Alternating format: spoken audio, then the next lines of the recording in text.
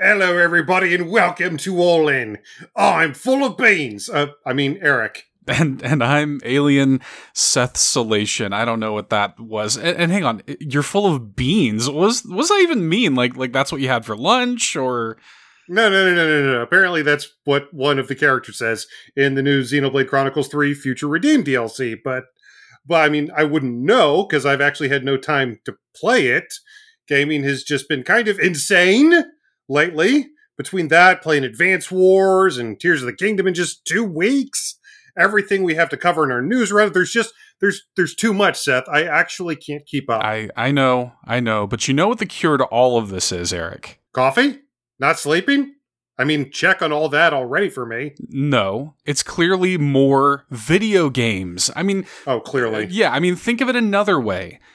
Phrasing this another way, we still have a whole 2 weeks left before Tears of the Kingdom, so I'm deeming this week Backlog Week. Let's take this time to go back to some games and segments we've been wanting to cover on the show, and in fact, I'm glad you brought up Future Redeemed because we'll be counting down the best paid story expansions on the Nintendo Switch in this week's top 5. Well, I mean, I have been going back to things like Skullgirls and even playing old games like Horizon Chase Turbo. And as a matter of fact, actually, our indie showcase this week is a perfect game to clear off the backlog. It's Even the Ocean by Analgesic Productions. Yes, and we're bringing back a little segment that we actually haven't had on the show in like a year and a half. In the spirit of Zelda, we're standing in defense of the oft-maligned 3DS cooperative adventure Triforce Heroes.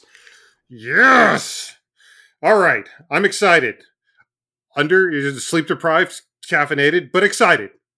Are you ready to bust this backlog, buddy? Let's do this, my friend. It's time to go all in.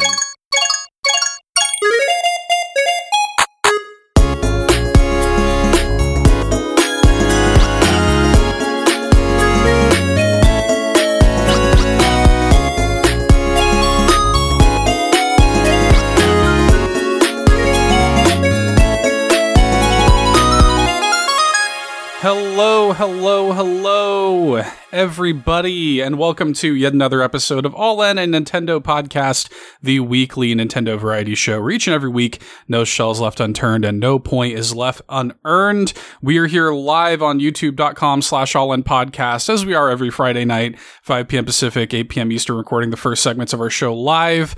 Man, there is so much to get into tonight. Oh man, yeah. Like as it seems every week. But shout outs to everybody watching us live. We also have a few shout outs that we like to do here at the beginning of the show every week, Eric. Do you know what those are? We do.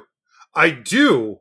You're talking about the patrons, right? We're talking about the patrons. Yes! First of all, we want to welcome brand new patron to the All In Army, Gamer Jason, who was just on the show a couple weeks ago. Yeah.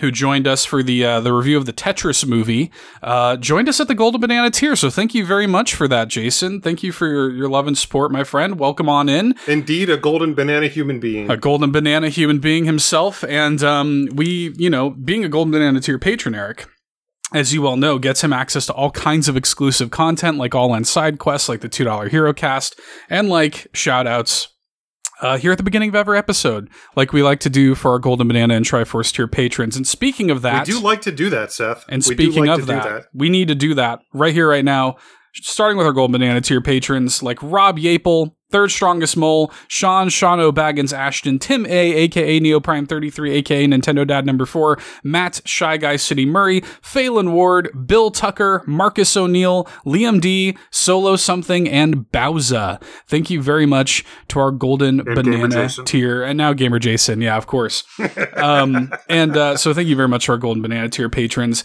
But of course, moving on to our Triforce tier. Hey Seth. Do you think you might call them for this episode Triforce Heroes? Triforce Heroes for this episode. That'll make sense later. But yes, our Triforce Heroes this week begin with Josh Vaughn, the godfather of Tingle Love Tuesday, John Dat Fast Cummins of the Retro Logic podcast, as well as On Topic Retro, the Globetrotting Jet-Setting Nintendo Hub and Sparky of the Nintendo Hub right here on YouTube, Adam Caparello of Retro Groove, as well as the Octorock 1982 YouTube channel, Shy Guy, the other half of our Shy Guy mod squad, Danielina Hosa, Dan and Luma, and the legend himself, the man whom Bonnie Tyler was talking about when she sung "I Need a Triforce Hero." Uncle Randy. Uncle Randy, the Triforce Hero. Real quick before, because we do have some reviews to shout out too, but real quick before we do that, I want to point people to, speaking of Shy Guy, the other half of our mod squad, he has a GoFundMe currently live, benefiting his son, who they're trying to raise money for an e-bike for his son. And his son has, kind of like mobility related things. Like he wants to be able to ride a bike with his son in a tandem e-bike. So he put a GoFundMe live this past weekend, and it was very heartwarming to see, so many of the All In community members pitch in and donate to that. Thank you. He's already, I think, if he hasn't surpassed it, he's right up on $3,000 of his $4,000 goal. So he's almost there, but let's get him over the finish line, guys. The GoFundMe is still live. Additional funds will just continue to add support to him and his family and his son. So it was really, really heartwarming to see, and I know he appreciates it a lot. But if you have the room to throw a couple bones his way and support him and his son getting a tandem e-bike, I know he appreciates that. And if not, hey, even if you can just share it, that is greatly appreciated. Just signal boost it. We retweeted it, and we're gonna shout that out as much as we can. We take care of our own here on All In. Absolutely. And, it was really cool. So huge thanks to everybody who supported that already. So definitely wanted to shout that out. I don't want to go on too, I don't want to embarrass him. Yeah. But the reason I was looking down for the past minute or so, I was bringing it up. He is currently at 2,985. Yeah. So he's right there at 3K. And the goal is 4K. So we should be able to get him there. I appreciate y'all. Yeah, for sure. And I'll have a link in the episode description as well for y'all to easily go and support him. So, huge thanks to everybody who did that already. Thank you to future donors. He deserves it. He's one of the good ones. He's just a great dude. Has been a huge supporter of ours for a long time. He's one of our mods in our Discord. Yeah. I mean, he's just a great guy, and his family deserve the win. So anyways, definitely support that. But Eric, we do have a couple of reviews to shout out, a couple of new 5-star reviews, which you guys can of course leave on Apple Podcasts, Podchaser, and Audible. You can drop some words over there, or on iTunes. On Spotify, you can leave anonymous 5-star ratings. And indeed, we did get a new anonymous 5-star rating on Spotify this week. So thanks to whoever left that. And we also, Sean Capri is here in the chat saying, embarrass away. So yeah, we really, we hope everybody supports, Shy Guy. And we also got, and I don't know how old this is, Eric, because I just thought to check it for the first time today. I discovered like Brazilian iTunes? No, German iTunes. German iTunes. We have a German fan out there. Nice. We truly are a global endeavor, Seth. Well, look, I knew that we had we've interviewed a few German developers. Hoppel is in Germany. Yeah. Delroy is in Germany. Matt Murray is in Germany. Oh, so I don't know about that. Yeah. Yeah. So I don't know who it was that left it. I don't know how long it has been there, but this is the first time I've noticed it. So whoever left it, thank you. Nobody told me about it regardless. But anyways, so shout out to everybody who left reviews. Thank you very much. And the last thing I want to flag really, really quickly, speaking of Sean Capri here in the chat, he's one of my fellow Carpool Gaming teammates, and starting tomorrow as we're live, Saturday as the episode goes live. Yep. Me and my fellow teammates at Carpool Gaming are throwing a weekend-long event, Carpool Gaming Days, at youtube.com/carpoolgaming. It's going to be awesome. We're announcing a lot of stuff over there. I've been working really hard on it behind the scenes. The whole team has been working really hard on it behind the scenes. So plug. Check out Carpool Gaming Days this weekend if you want to see or hear more of this guy. Yeah, but with all that out of the way, sir, what's been going on in your world this week? A German review that was just a 5-star, no words. No words. Yeah, no words. No German words. Just das gut. They didn't say 9. So, I'm good with that. They didn't say that. Yeah. But what's been going on in my week? Well, a lot of wars that have been pretty advanced. Yeah. Yeah, of Yeah, course, fair. Advance Wars 1+2 Reboot Camp finally dropped last week. Seth and I are hard at work as part of the Orange Star Army, trying to make our way and defeat the... Actually, that's a bit of a spoiler, so I don't want to say anything. Trying to Hey, defeat, now. whoever is at the end of these games. There's no way of knowing. It's impossible to know. These games aren't like 15 years old or whatever. I know. But yeah, Seth and I are both hard at work trying to get through both of those campaigns, so much so that we haven't really had too much time to delve into. Like, I got the Final Fantasy collection remastered, which, the Pixel remasters I haven't really had time to jump into, unfortunately, because I want to give those the proper time they deserve. We'll talk about it, but there's a certain massive DLC update to one of our favorite RPGs on the Switch, which we haven't had time to really delve into. However, there were a couple other games that I did make a little bit of time here and there to jump into. The first of which is a game I've already talked about a little bit here on the show, was Horizon Chase Turbo, that Cruisin' USA, that Outrun style arcade racing game that I've become enamored with over the past couple weeks. I've been playing that here and there and getting quite mad at some of the races. They really... There's two things about that game. They really need to they really need to add a patch to the game to where button remapping is permanent, because I have to remap my buttons literally every time I boot the game up. Wow, that sucks. Is kind of annoying. Yeah, that's annoying. Yeah, and so I'm getting to the point where some of the races are just ridiculous. Like it's 20 versus 1 essentially. Like the cars will just straight up like line up in front of me to prevent me from passing sometimes. And oh man, it's really good. It's exhilarating, which is what you want from a game like that. But there's a non-0% chance that there's an actual conspiracy in that game against me. I don't remember. I mean, I didn't play nearly as much of it as you did. Like I saw that last year during Extra Life. It happened to be on sale. I bought it. I played it for maybe an hour or two or something. Yeah. And, messed around with it or whatever. But I didn't play nearly enough of it to experience that kind of stuff, I don't think. I really dig it. There's a ton of content in there. Dozens of cars, each with a bunch of different skins, 4 actual campaigns that you can go on, a bunch of different tracks, each with their weird kind of like adorable low poly backgrounds and everything. So I really dig it. Again, it's an arcade racing game. The controls are very simplistic, so I completely understand those people that pick it up, play it for an hour, and are done with it forever. Completely understand that. But I'm really, really digging it. I guess I just needed that kind of outlet for that kind of game for a while.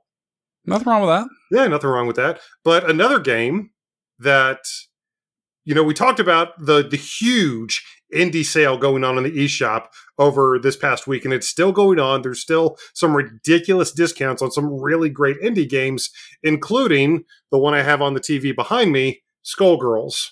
And I owned it back on the PS3 when it first dropped. Of course, me being the fighting game guy, and I played it and I really liked it. That was back when Skullgirls only had like 8 characters in it. But they promised to continue to work on the game. And 10 years later, 12 years later, they've kept that promise. The problem is back on the PlayStation 3, I bought Skullgirls thinking that the original Skullgirls release was going to be its own kind of platform, and they would just continue to build on that. But actually what happened is when they created like the first big content update, they dropped that as its own game. There was no way to add on to the original Skullgirls game. You actually had to buy the whole brand new game, which was essentially just a DLC upgrade. And that kind of burned me a little bit, so I didn't buy it, and I haven't played Skullgirls basically since then. Oh, wow. Even though I've seen all the characters, even though I've seen all the content, even though it's been a mainstay at EVO since it basically came out all those years ago. But this past weekend, because of the sale, it was 75% off. I was like, you know what? It's been long enough, and I feel like whatever little mistakes they've made back then, they have more than learned from. So I went ahead and I picked up Skullgirls. And of course, because I picked up Skullgirls, I had to pick up the season pass with all the characters on it. So I have been having quite a bit of fun falling in love with Skullgirls over the past week and learning all the characters that I didn't get an opportunity to play and relearning all the characters that I did play when the game first came out because it's been that long. I remember almost nothing about my time with the game originally. I haven't even done any CPU fights. I've honestly spent probably 8 hours, about 8 hours in Skullgirls this past week just in training mode. Oh, wow. Just in training mode. I love a good lab. That's honestly, training mode is one of my favorite things about fighting games. Getting a character and going into the lab and just discovering things that you can do with that character. Honestly, that's a big part of the fun for me. Not even the actual fighting, just discovering what characters are really capable of. Not saying that all I do is training mode, but I really enjoy that aspect of the game. So I've been doing a lot of that, a lot of training mode in Skullgirls, having a ton of fun, waiting on Marie, the actual Skullgirl, to drop as the next DLC character, playing a lot of Horizon Chase Turbo, and of course, getting through Advance Wars for our review next week. Yeah, I'm right there with you. Playing a lot of Advance Wars. I'm liking it. It's hard. It is man. It's so it's cute and approachable, and you get in and you're like, oh, you gonna learn today. Yeah, I'm playing on casual difficulty and still genuinely surprised I haven't lost a battle yet. This game, and you told me this game got some teeth to it.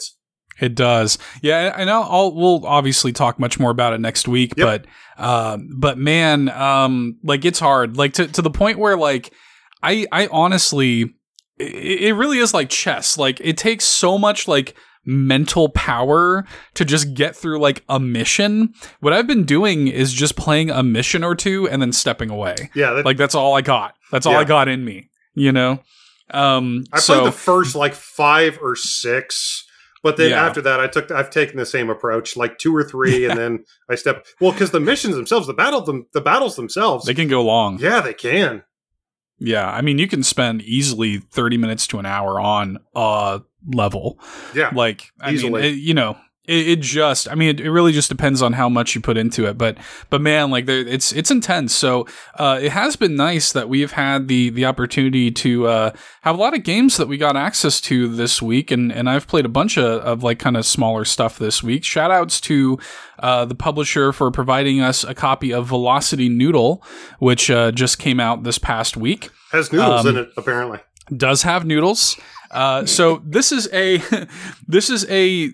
sort of precision platformer, speed running heavy precision platformer. Mm-hmm. It's all about momentum and flow and stuff. Has a sort of the visual style reminds me of Katana Zero, just that kind of neon soaked pixel art sort of thing. And you're just you have a jump, you have a dash, you have a slide, you have a magical katana for reasons that you can just sort of throw ahead of you. I'm down. There are there are little points that you can throw the katana to and then warp to it. So it's cool, and once you get it kind of moving, once you kind of click with kind of picking up what the game's putting down, it feels really good. The movement of it feels good. I have a couple of little complaints, and there is a video up on the YouTube channel for all these games I'm going to mention.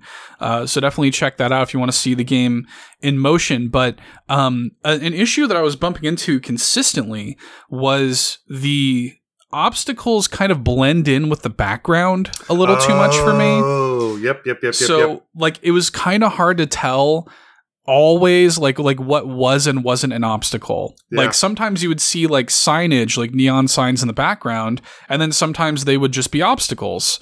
And so you didn't know that if you were going to bump into them. And momentum is everything in this game. So, if you bump into something, your momentum's just dead, and you just need to restart.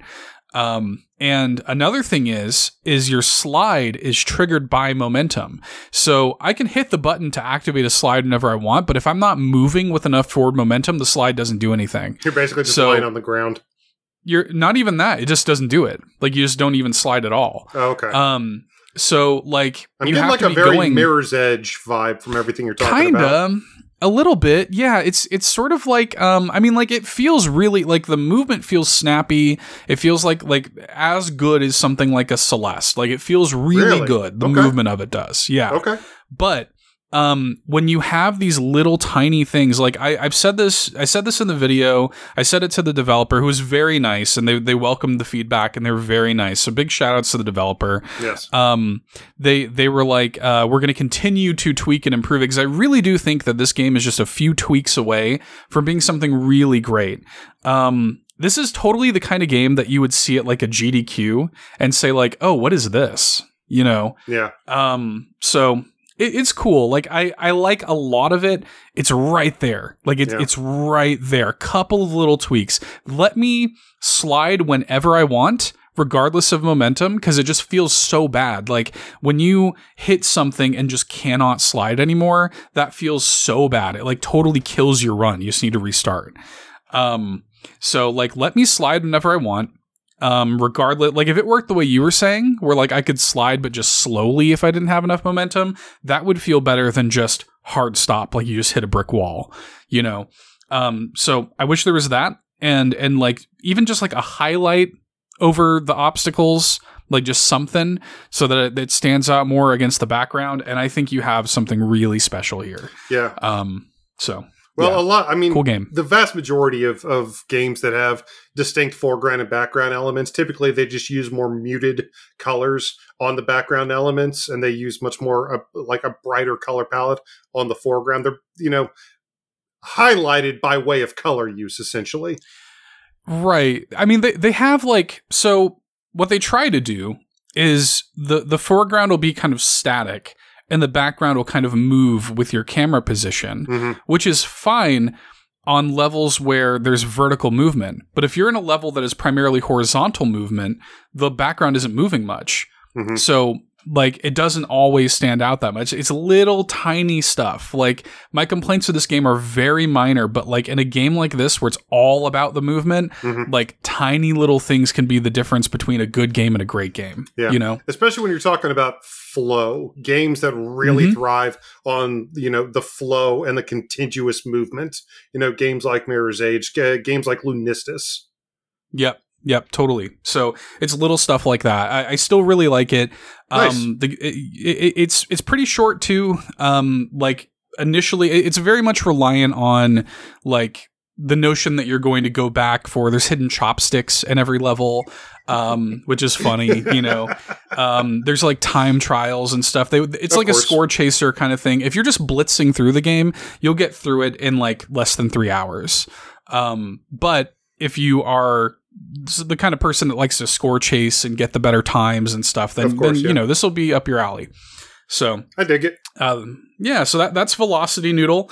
The next one I want to shout out, again, big thanks to the publisher for providing us access to this, is Mangavania, which came out this week. I was trying to figure out how to pronounce it. Yeah.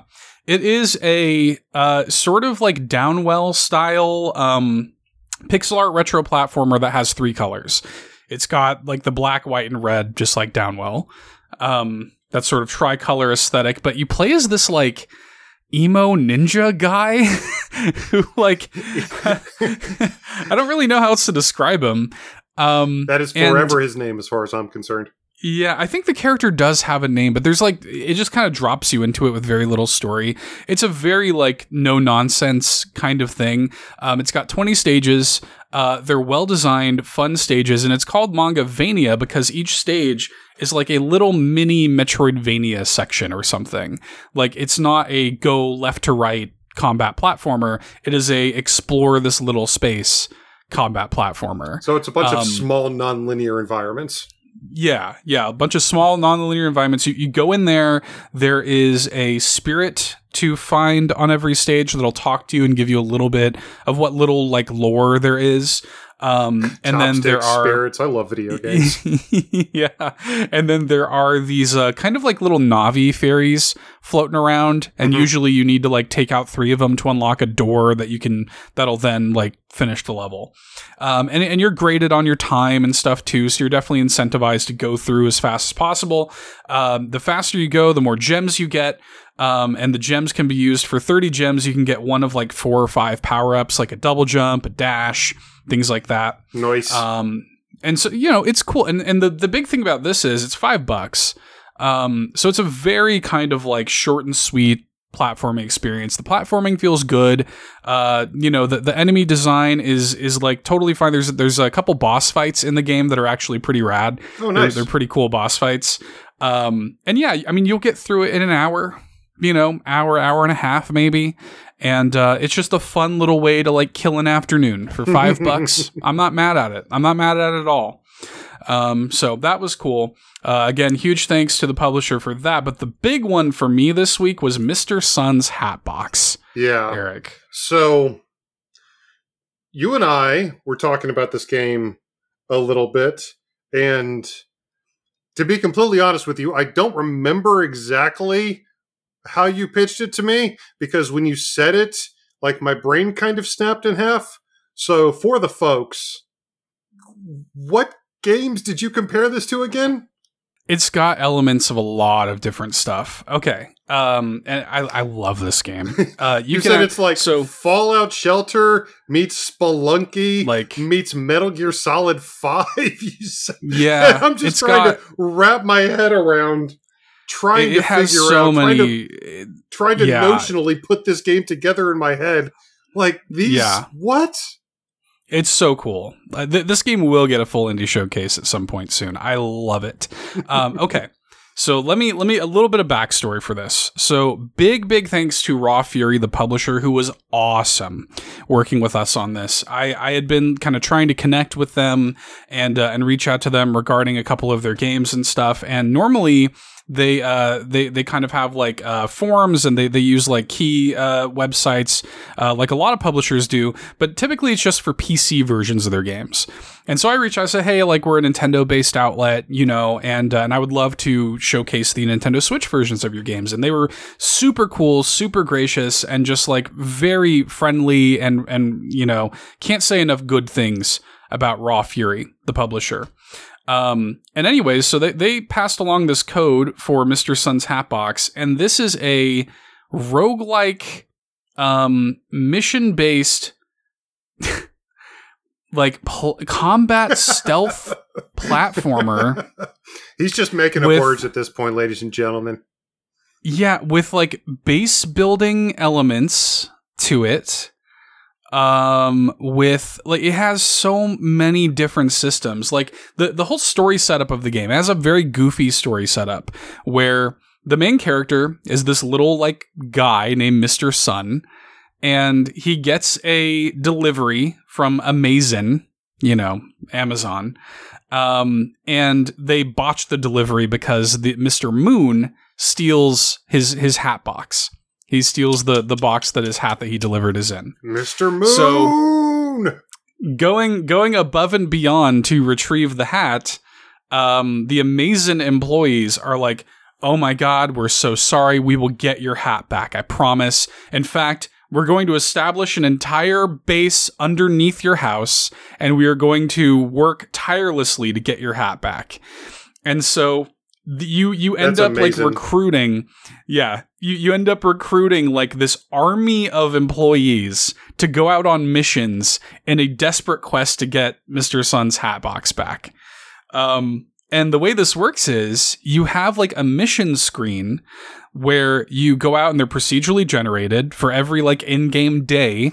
There are 3 missions that you can choose from, and you pop in there and there'll be a couple of different rewards and things, and you'll see the sort of biome that it takes place in, and you go in there and like your main sort of verb is to like take out enemies or not. Like you can jump on their heads like Mario and knock them out. They're usually wearing like a hat that has like a special bonus on it. But the Metal Gear Solid 5 comparison comes in because you can Fulton the enemies away and recruit them into your army. So when you knock them out, you can attach a balloon to them and just they go off, and then you can like brainwash them and bring them into your army. And it's got a little Rogue Legacy 2 in it as well, because each person that you recruit has a bevy of little quirks that can be positive or negative, and the more you take them out on missions and level them up, you can remove some of the negative quirks and gain new positive quirks. Cult of the Sun.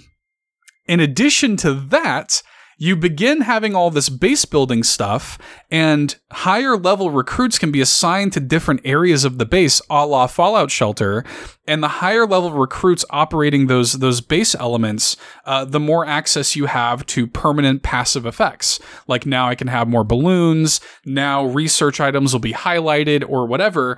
In addition to that, there are daily missions that refresh every day of items to collect in the stages. So it'll be like, hey, like this type of like special hat, I want you to go in there and deliver me 3 of them, like by the end of the day, and you can get money or some kind of special perk or whatever.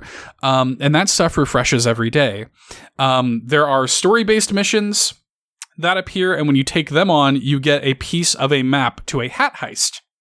And the hat heists unlock a whole other bevy of upgrades and base building aspects and stuff. Like, it is this deceptively deep game that was developed by a solo dev named Kenny Sun. So Mr. Sun made the game, which is also very good. And he's been working on it for like 5 years or something like that. And it's clear to see why. There's so much going on. I love it. Like, I love this game. I would love to see the hat he ordered IRL to inspire this game. Like, I really want to get him on the show because I have so many questions, but like just the design of it, Kenny, like what? Yeah. What is this? I just love everything this game does, like from a design perspective. Like, it is just so fun, has so many like different moving parts. And again, this is all very hard to describe and illustrate, so I will point everybody to the YouTube channel where I do have a video of that. This is also like going to be such a great streaming game. I can't wait to stream this game. Like, I love it. Like, it is genuinely on my short list of like favorite games I've played so far this year. Like, it is so good. So anyway, if any of that sounds good, if this weird amalgam of like Spelunky, Rogue Legacy, Metal Gear Solid 5 with like the art and vibes of something like an Adventure Time kind of sounds good to you, then check out Mr. Sun's Hatbox. It is genuinely so good. You're going to hear me screaming about this game intermittently all year.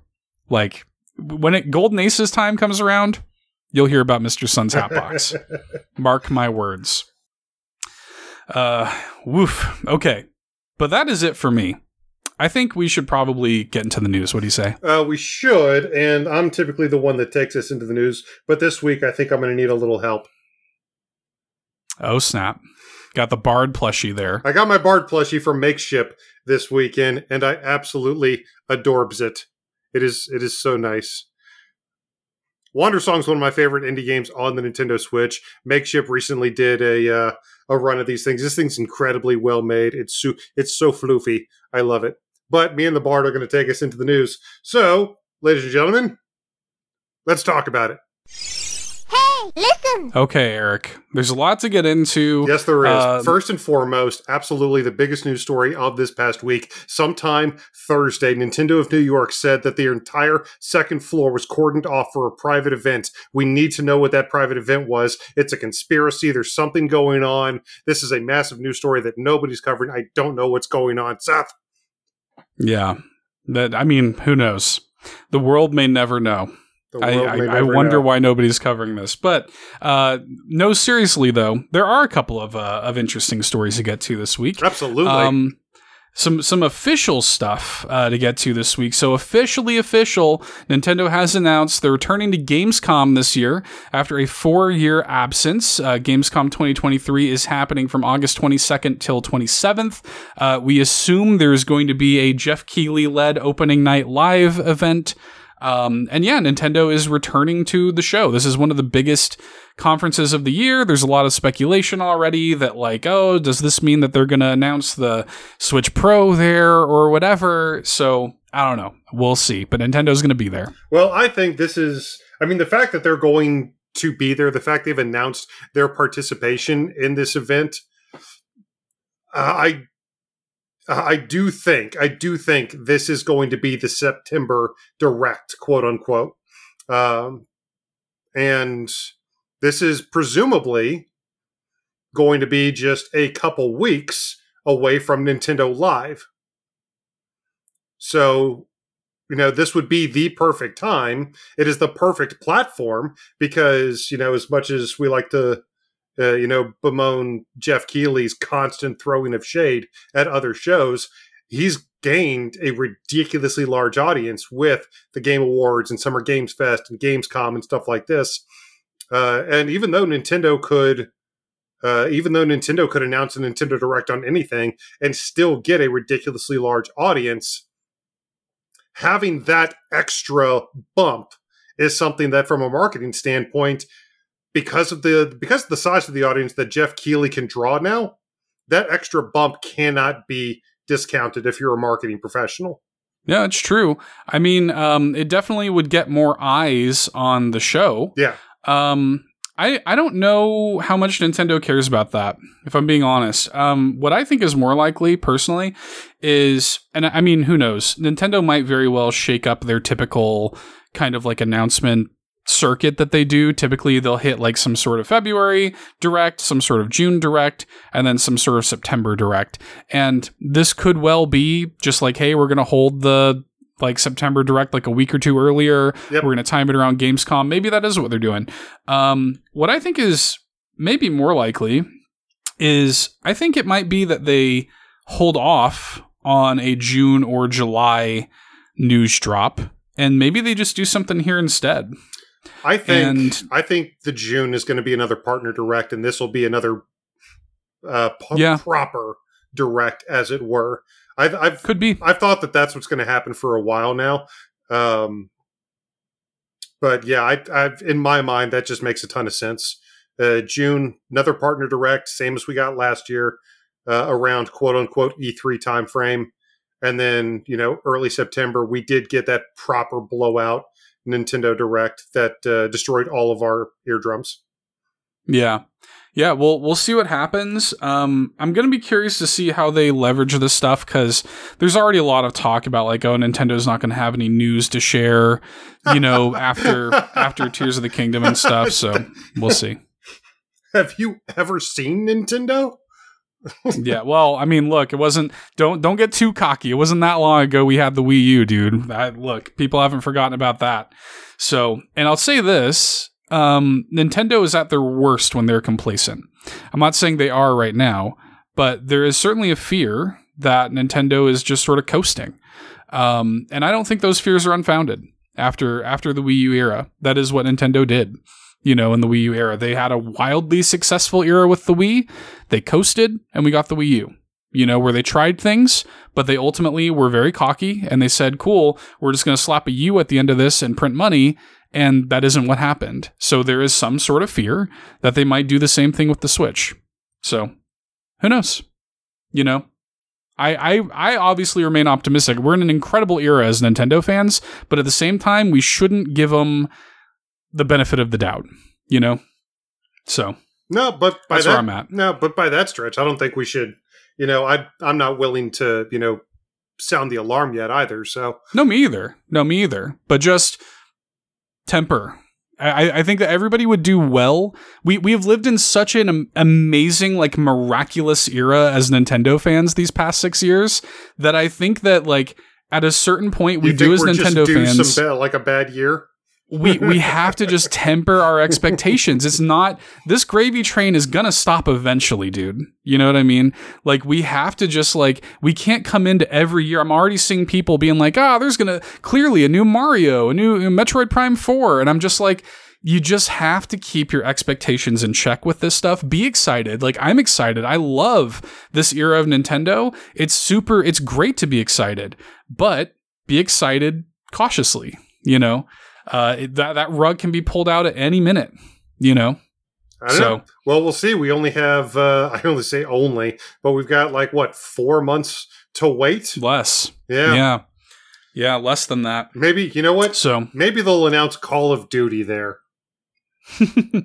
Segue into... This is really a barely Nintendo-related story, but I wanted to hit it because I'm sure people are going to be curious about it. So... This is in reference to the CMA announcing this week that it has chosen, for the time being at least, to block the Microsoft-Activision merger. Yep. They issued a 418-page report that elaborates on the entire decision. And their big kind of sticking point was they're positioning that the merger was going to negatively impact the future of cloud gaming. That was their big sort of sticking point. That was what they were trying to postulate. And in the report, Nintendo's deal with Microsoft and Call of Duty was referenced. The report says, quote, Nintendo does not currently offer Call of Duty, and we have seen no evidence to suggest that its consoles would be technically capable of running a version of Call of Duty that is similar to those in Xbox and PlayStation in terms of quality of gameplay and content, end quote. And now Bobby Kotick issued an email to Activision and the employees saying hey, we're going to appeal this. So who knows how long this thing is going to get dragged out. And it's also worth noting too that the CMA did request Nintendo sort of testify and prove how Call of Duty would run on their system and say, and Nintendo disputed that, saying well, we don't want to reveal our future plans to you just so that we can prove that Call of Duty can run on this thing. So that's also a little bit of a part of it too, I think. Yeah. But CMA slyly trying to get a scoop on Nintendo's plans for the rest of 2023. That's what all of this is really about. But I mean, when it comes to a merger of this size, when it comes to the acquisition, this is honestly just another roadblock in the way. We've talked in loose terms about, just offhandedly about some of the other roadblocks they've come across. And it wouldn't surprise me if even after they get past this, because honestly, I don't really have, I'm fairly confident they are going to get past this. It wouldn't surprise me at all if there's even another one or another couple after this. It's essentially just getting through all the different world organizations dealing with, basically we have our Federal Trade Commission in the United States, but, we're not the only country that has organizations like that. So it wouldn't surprise me if another country popped up and said, well, hey, what about this? And Microsoft has to maybe fix some of the language as part of the merger or the deal so that everybody's happy and has a nice little warm and fuzzy feeling about the whole thing. That's honestly what I think it's going to boil down to. I honestly don't see this stopping the deal, but I do think it's hilarious that they singled out Nintendo and specifically the Nintendo Switch's potential for running Call of Duty as even worth singling out to halt this deal. That's bizarre to me. Yeah, I mean, it should be said, this is a paragraph in a 418-page document. This is not what they're hinging their argument on. No. But it was just weird that they felt it was worth singling out for some reason. I don't think it's that weird, because I think that it is...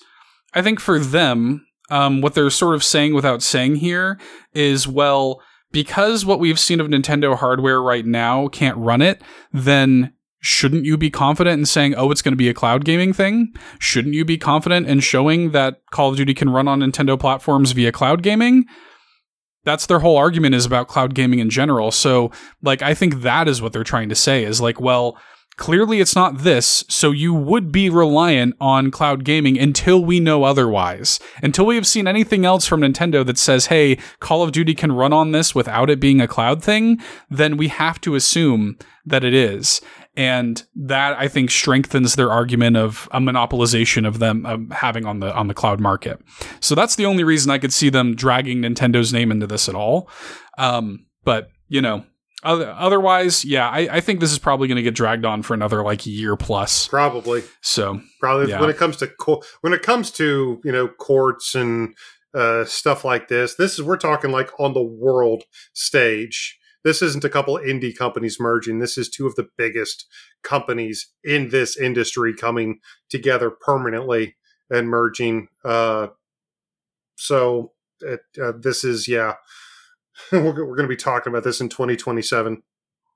I hope we aren't. I hope that we can just, if there's I don't see how much more Nintendo news there is on it. So I hope that we can just sort of like hit it when it needs to be hit, like this week, and otherwise just kind of let go and let God with it, man. Yeah.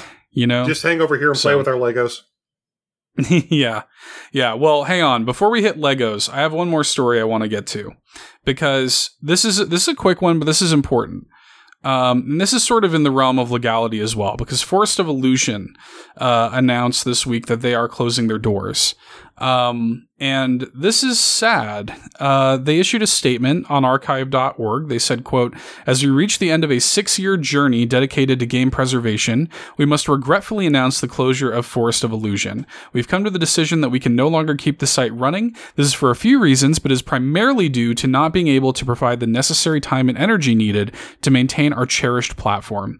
We express our sincerest gratitude to our supporters and followers. Thank you for being part of this extraordinary adventure, and thank you to all past and present patrons who helped us get to where we are. All previous releases, along with their original documentation, can be found here via archive.org. Enjoy." End quote. And for those who don't know, Forest of Illusion has been an ongoing game preservation, specifically for Nintendo, project for, again, the past 6 years, that essentially has been cataloging things like ROMs and manual scans and anything they can get their hands on for the past several years, just trying to preserve all of this stuff. Yep. But it's operated in a bubble with a small team, servers that have been hosted and funded by like just small donors and things like this. There was kind of recent speculation that maybe some copyright things. I'm not trying to postulate anything or speak out of turn, but there was some speculation that Nintendo might have been banging down their door about some copyright stuff, which they obviously have been very litigious about recently. So that might have also had something to do with this. Who knows? We had a huge conversation about that just last week, as a matter of fact. Yeah, but they say that it's primarily because they're like, hey, we're a small team and it takes a lot of time and effort and energy, let alone money, to run this thing. And so they have decided to close it, and it's all just kind of there on Wayback Machine now. Yeah. So it's sad.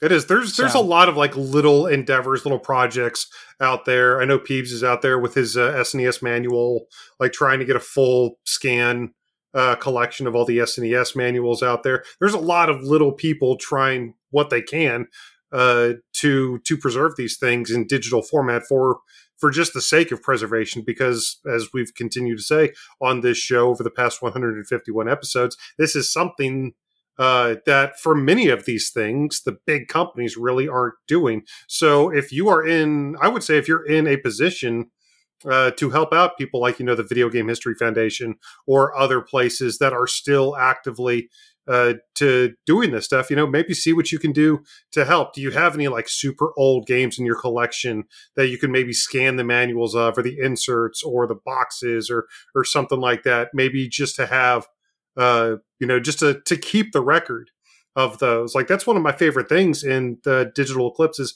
Cowabunga collection is the absolute lengths they went to. They have scans of like all the boxes broken down in the manuals, and it's so cool, especially Seth and I as big video game history buffs who really appreciate where this industry has come from. And, keeping a hold of our history as gamers is important. So, like, I would just say, if you are in a position where you think you might be able to help, even in some small way, reach out to some of these organizations and see what you can do for them. Yeah. Yeah. And the VGHF has talked about this a lot. There are a lot of people who kind of look at this stuff sideways because they don't like that it's like one sort of like overarching foundation. It's not. No. To your point, there's a lot of people who are doing this in little ways. So, and our industry is still growing. There's a lot of work to be done on this front. And it is sad to see, because this stuff is on archive.org for now, but who's to say that tomorrow Nintendo doesn't issue a takedown and just say, hey, bye-bye all of that stuff? So it's unfortunate. I was sad to see it, to see them close their doors. Wish them all the best, of course. But Eric, enough somber news. Let's talk about Legos. Let's talk Legos, because we did, of course, we had a bunch of teases all this time. We have known it's coming. We finally got the full rollout this week. Yeah, earlier on in the week, we did get, of course, a couple images as a tease of the forthcoming Donkey Kong Lego sets. But yes, earlier today, as we're recording this, earlier Friday, we got the full Donkey Kong Lego trailer.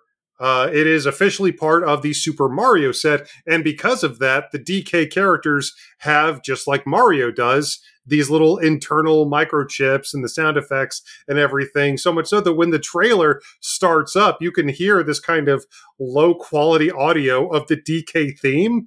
And it's so funny, my initial thought when I saw the trailer was, that's a weirdly low-quality audio for a trailer like this. And then I realized that it was coming from DK, and immediately, within like 3 seconds of the trailer, I was like, I need to own that. I need to buy that. But it showed off DK, Dixie, Diddy, Funky Kong, Rambi, several other iconic DK characters in 4 sets that all look perfect, frankly. They really do. Yeah, they look awesome. And I do think, I don't know this 100%, but I actually don't think that the noise comes from DK. I think it comes from Mario. The actual figures themselves, the minifigs for the Kong family, I mean, I don't know, maybe I'm wrong about this, but in previous footage that we showed, and all the sets do, they're expansions for the Super Mario set, yes. So they do show on all of them that Mario is required to get the full functionality, like on the box art for all of them, like Mario's not included, but you do need Mario to get the full functionality out of them. So I think they're actually just going to be proximity based when Mario, and that's been true of a lot of these Super Nintendo, these Super Mario sets, is that proximity based, and it'll have something come out of Mario speakers. We saw in a previous trailer that Mario can ride in a weird little backpack on the back of Donkey Kong, and then it'll play the theme out of Mario speakers. I think that's what's going on. And we have a couple of we have a full wave essentially of DK sets. Yes. These are launching on August 1st. Yes. Kind of the main set is DK's Treehouse expansion, which has got DK himself. It's got Cranky Kong, and it's got kind of DK's hut, which looks awesome. Yeah, it does. We're going to have the Diddy minecart ride expansion set, which is the biggest one in terms of pieces and everything. And pricing. Which is awesome. And pricing, yeah. So pricing breakdown of this, DK's $59.99. Diddy minecart ride is $109.99. It's got a whole minecart setup. It's got, I'm sure it's going to be making sounds while you're riding around with Diddy Kong on the minecart. Better make me a sandwich, Funky's. Yeah, it also has Funky's plane. Yeah, it does. With Funky Kong, and it looks great. It looks perfect. Then we have the Dixie Jungle Jam expansion set. And she's got Jungle Jam. She's got her guitar that she plays in Donkey Kong Country 2 when she finishes a stage. Oh, it just looks so great. Oh, it's so good. This one is affordable. It's $26.99. I need Kitty Kong. I'm sorry. I'm a DKC3 nobody needs guy. Kitty Kong. I need Kitty Kong. Nobody needs Diddy Kong. Sorry, no. Well, maybe in the future, maybe a future wave, you'll get Kitty Kong. Who knows? I give you Tingle. Give me Kitty Kong. That's fair. You know what? That's fair. So this one, yeah, it's got, I think it even has like Squawks, the parrot too, with a little microphone. Right, yeah. But yeah, these 4 sets just look so good. And I've been able to hold off on these Super Mario Brothers Lego sets until now, but man, God, these just look so perfect. And DKC is one of the best trilogies I've ever played, hands down. Yeah. And this perfectly evokes that so much. I'm thinking right now about Lego remakes of the original Donkey Kong Country and how much I would day one that. I've said this for like actual years now on the show. They have to make some sort of Lego Nintendo game. That has to be coming. They're building a little between this, Mario, Peach, Luigi's Mansion, now Donkey Kong. They're building out these little worlds in Lego form. It would be such a wasted opportunity if they didn't. I think my move on this, I'm probably going to get all of them except for Diddy. That's just too much. 109. It is. I can't do it. You get a lot in there, but for me, I'm like, I'll be happy. $59.99 for like the sort of main set is typical. That's what they've been doing. The core Luigi's Mansion set was $59.99. The core Mario set is $59.99. So this is pretty typical. This is in line with what they normally do. And then yeah, Dixie. It's just like a stage really with like Dixie basically, and Squawks or whatever. But it's reasonable. And then the Rambi the Rhino expansion for $10.99 I think is reasonable too. So I'll probably grab everything but Diddy. So yeah, I might actually get that mine cart. It's really nice. It is really nice. And honestly, if they release a couple more Super Mario Brothers Lego sets, just remove all pretense whatsoever. Have an actual like Legoland Super Nintendo World section of the park at that point. They're not too far away from it at this point. So yeah, that's coming August 1st. You can go ahead and pre-order now on Lego's website if you are so inclined. But Eric, want to hit the NSO free game trials real quick? Absolutely. We got a good one. Yeah, so Star Wars Republic Commando is no longer available. If you got the opportunity to play that and buy that, cool. You know, big Star Wars celebration, obviously, over the past month. That's why they had it. And we have Tears of the Kingdom coming soon, and that clearly informed the choice of game trial for May. And Seth, you and I wholeheartedly endorse this upcoming game trial. Yeah, from May 1st to May 7th. For that week, NSO subscribers can play the full version of Cadence of Hyrule entirely for free.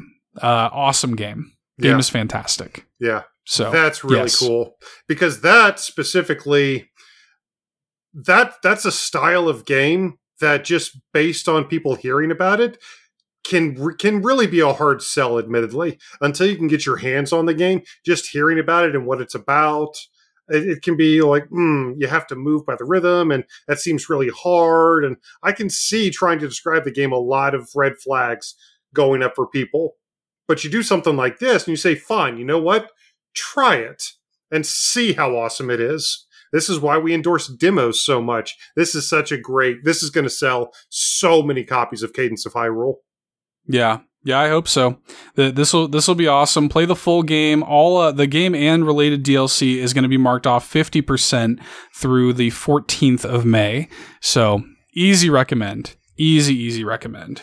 Absolutely. Awesome. Super awesome. I mean, the hype train is going. You got the Splatfest voting this weekend for the Triforce Splatfest. You and I think, already picked our teams. You've got, obviously, the three teams, Power, Wisdom, and Courage of the Triforce going on in Splatoon 3 right now. I'm probably going to have to I haven't been able to jump into the past, I think, 2 Splatfests. But for this one, I mean, it's Zelda. It's the Triforce I've got to represent. Yeah, I'm still not 100%. I don't know exactly what I'm going with yet. It's going to depend on, I think, who my wife is going with. It's hard. Yeah. But let's hit these notable releases, man, before we wrap up. Yeah, it's not like we don't have enough to play already. But first and foremost, when it comes to notable releases, I mean, the saga is complete, Seth. It is. Future Redeemed, it's here, and we have no time to play it, but it is here. Time. We have no God, I want to play it so much. Obviously, Xenoblade Chronicles 3 was our Golden Ace Game of the Year winner last year, and the big story content that we've been waiting on forever just dropped this past week, Future Redeemed, which we've been seeing in trailers. You got Rex and Shulk and all this media that we've been seeing over the past couple weeks. It's here, and it's going to be amazing, and it's probably going to be our Golden Ace winner for Best DLC Expansion at the end of the year. But yeah, if you have Xenoblade 3, absolutely go play it. I mean, yeah, it's going to be a must play. I can't wait to finally get around to it. Yeah. Whenever that happens. I want to hit this game, Smile for Me, which we saw during I think this was Inside the House of Indies last year, which finally came out. Looks weird. Looks like a weird kind of like first person, like psychedelic kind of thing. I'm interested in it, but who knows when I'll find time to play it. I don't know. So. Well, a game that I've had my eye on for quite some time, Strayed Lights. Mm-hmm. This combat-centric kind of polarity-shifting game kind of reminds me of that Outland game that we were talking about from the Xbox 360, Ikaruga. Basically, you can change your polarity from like red to blue to match your enemies. To defend against it. It kind of like a magnet almost. But I'm explaining it terribly. But it released this past week. Check it out. It looks absolutely rad. I hope I have some time to play it because I've been looking forward to this one for quite some time. Yeah, it's got good reviews too. So that one looks cool. After Image, which is a new like Metroidvania with a really breathtaking art style. It's Adam so in the Discord, pretty, yeah, he picked it up and he's been sharing a lot of pictures from it. It looks gorgeous. Yeah. He's been quite taken with it, and I can see why. Yeah, he's been dropping pictures in the Discord, like humble brag. Stop showing off your free time. Exactly. Yeah, exactly. Need IRL DLC, like you were talking about. Mm-hmm. Trinity Trigger. I've heard some stuff about this. I'm not super familiar. It's a JRPG. This is another one that I mostly know of because of Adam, who picked up. He got like the collector's edition. Yeah. He picked up like the collector's edition of it or something. I don't even think it was the collector's edition. I think it's just like the standard physical has like an art book and stuff like that. Like he kind of posted like everybody else take note sort of deal. So yeah, nice. It looks cool. Yeah, looks cool. Not enough JRPGs to play, of course. Man. Desta, The Memories Between also came out this week. Go ahead and check that out. Ironically, this past Wednesday, I believe, was Alien Day, specifically because of the Aliens franchise. Ellen Ripley, the Xenomorphs, that whole thing. So, in addition to LRG announcing a physical run for Alien Isolation Complete Edition, which I will absolutely be picking up, they also released Aliens Fireteam Elite this past Wednesday on the Nintendo Switch. And I actually played the demo for this. And that really turned me off of the game very quickly. Not because necessarily it controlled terribly, but within the 3 seconds that I had to play the game, it wasn't necessarily the best. But the thing that really turned me off of the game is, honestly, within 3 seconds of the first enemy encounter, the game said, "Oh, the demo's over now." Yeah. I actually said aloud to myself as I started pulling the trigger, okay, let's actually see how this game is played. And I couldn't even finish that sentence before the game's demo ended on me. And I was like, oh, well, that's a really unfortunately frustrating rug pull. Yeah. And it sounds like the game's not good. Like, the game came out a little while ago on other platforms, and I remember hearing bad things about it, so I didn't have high hopes for this. Well, it is a cloud version. It is a cloud version, and Nintendo, unfortunately, we really don't seem to have found the magic formula for cloud versions on the Nintendo Switch yet. We've tried some of the Resident Evil games on the Nintendo Switch and had similar kind of results, but if you've really been wanting to check this game out, there is a 2-second demo, so, feel free, check it out. I'm picking up that Alien Isolation. That's apparently like a miracle port, though. But yeah, great game. In addition, the game that you were talking about a little bit, one of the games that you were talking about a little earlier, Seth, Mangavania, that also came out this past week. Apparently short, brief, but fun. $5. Go ahead and check it out. Yep. We've also got another game that I've been really, really looking forward to, Bramble the Mountain King, which kind of looks like a little bit more 3D-esque version of something like Little Nightmares. Very muted color palette, kind of like horror undertones, very Nordic folklore kind inspired. Of Scandinavian. Yeah. But it looks super, super cool. Definitely look for us to be talking more about this game come spooky season. I really hope it's good. Like I said, definitely go ahead and check out Bramble the Mountain King. If you do, let me know how it is. I'm very, very interested in this. Yep. on top of that, we got this game called Omega Strikers, which really was flying under my radar up until essentially the day it was released. But this looks like kind of an interesting MOBA air hockey game. It actually looks pretty rad. It's a free download. It's a free to play. I downloaded it. I fully intended on trying to put some time into it before this week's episode. Unfortunately, there are only so many hours in the day, but I fully intend to try it out sometime in the next 7 days. I shall report back to all of you amazing people with my findings. But again, MOBA air hockey. It seems pretty rad, actually. It looks cool. I like the art style of it. It is free to play, so that's always kind of contentious. How is that going to be handled? Exactly. We'll see. I kind of want to check it out. I'll wait to hear what you have to say about it. Hit Velocity Noodle earlier. Again, if you're into speedrunning, kind of like retro pixel platformers, I think you would like Velocity Noodle. A couple tweaks away from being something really special. And has noodles. Hearing a lot of good things about Nuclear Blaze. Yeah.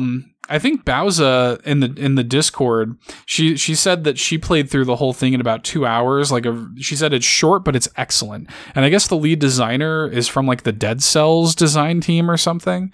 So that sounds right. Cool. It does kind of look like that. Yeah.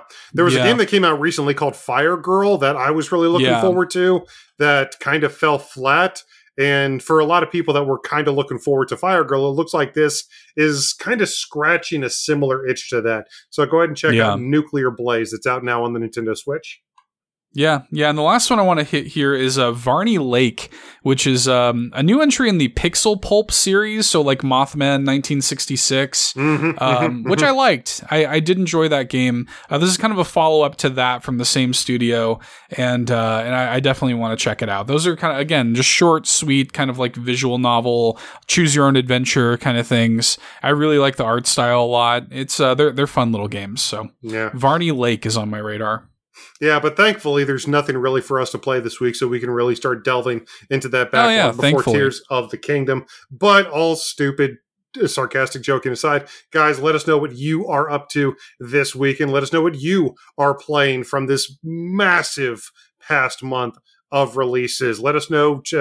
Reach out to us on Facebook at All In Podcast, at Twitter at All In Podcast. Come join our phenomenal Discord community that's ever growing with a ton of amazing people in there. We also have a YouTube channel, which a lot of you are currently watching us on right now. And if you are, go ahead and hit that like button, the subscribe button, the bell, the notifications, all that good stuff. And if you were just listening to the podcast version of this, go ahead and scooch on over to the YouTube channel at some point. Check out our weekly live news roundups. Check out all the videos that Seth posted on all the games that he talked about. And in addition to all of that content, guys, we also have a Patreon. We do, full of amazing friends and supporters like Gamer Jason. Thank you again, Jason, for becoming a Golden Banana tier patron. Really appreciate you, my friend. And those people get access to things like exclusive podcasts we do over there, things like shoutouts on the show, things like discounts on our merch at bit.ly/allinmerch. You can get yourself a shirt, get a mug, get a sticker over there. Throw a couple bones our way to support the work we do here in the indie Nintendo content creation space. We really appreciate it. But hey, if you don't have any bones to throw our way, that's okay too. You can always drop us some words. On Apple Podcasts, Podchaser, and Audible, you can leave us 5-star written reviews. And on Spotify, you can leave us an anonymous 5-star rating that is very much appreciated. I'll shout it out here on the show. And of course, it helps us. Even German iTunes and Spotify. Even German iTunes, you can do it. And it helps us climb the ranks of Nintendo podcasts. Get our show in front of the people who need to hear it. Absolutely, guys. Thank you so much to all of our amazing patrons, and absolutely our brand new patron, to all of the people who have dropped words all over the world and reviewed us, and to everybody who has shared our content somewhere, somehow across the internet, and to all of you amazing legends who have helped and will help our Friends GoFundMe campaign. Namaste. Namaste indeed, Eric. Another crazy news week, another crazy round of notable releases. Of course, Xenoblade Chronicles 3, Future Redeemed DLC, chief among them. Yes. massive story expansion for our favorite game of last year that Really we have feeling absolutely it, no Seth. time to play. Yeah, I guess so. Gotta try to find time for it somewhere, man. Man, but that, oh God, it's just such an impressive piece of DLC. It's so, like, there's been some amazing additions to, games, especially over the past few years. It was a little while before Nintendo really kind of wholeheartedly adopted this idea of continuing to support a game for years after the fact. They started kind of dipping their toes in, barely toward the end of the Wii's lifespan and kind of got a little bit into the groove with the Wii U and the 3DS. But here in the Switch era, there has been some astounding expansions to some of our favorite games. And we are going to count down the absolute best this week in the top 5. All right, Eric, the top 5 paid DLC expansions on the Nintendo Switch. What are the rules? Well, we're going to be talking about free DLC, clearly. Clearly. No. No, this is all going to be paid. And when we're talking about expansions, we're talking about things that expand the game, the world of the game, the stories. We're not just talking about, like individual little microtransactions, a cosmetic here or an extra music track there. We're talking about big chunks, extra pieces that really expand on the world of the games themselves. And even then, this was a pretty hard list to nail down. This is going to be a shared list, and talking about this list and hashing this list out, I don't know if I've ever heard Seth aggressively curse at me that Well, okay. Context. So initially we were thinking this was going to be throughout Nintendo history, but as Eric said, coming into the segue, 3DS and Wii U era didn't really seem much. So initially I was like, oh, well, New Super Luigi U absolutely should be on this top 5. And Eric was like, I didn't really like it. And I was like, what? I don't. Like, you've got to be kidding me. So that turned into a whole discussion. That blows my mind still. Andy's wrong, by the way. My co-host is objectively wrong. You shouldn't listen to a thing he says. Yeah.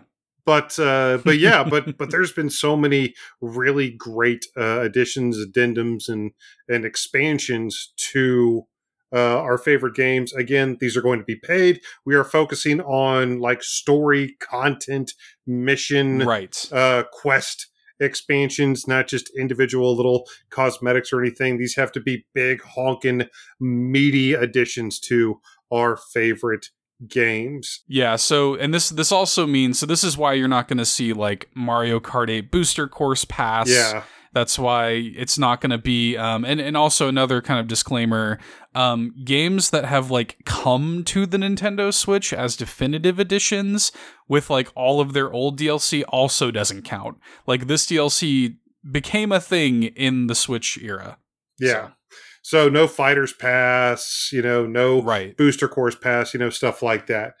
And one last little caveat, we are going to be talking about the entire breadth of the DLC for these games. We're not just talking about individual expansions necessarily. We're talking about the DLC expansions as a whole that have been added to these games, the top 5 games that have been expanded and improved the most through content like this. Enough rules? Okay, let's get to the actual list. We're starting off at number 5, clearly with a big honking double dose of story expansions, as a matter of fact, that really showed us what the future of this franchise was going to look like. Our number 5 is Pokemon Sword and Shield's Isle of Armor and Crown Tundra.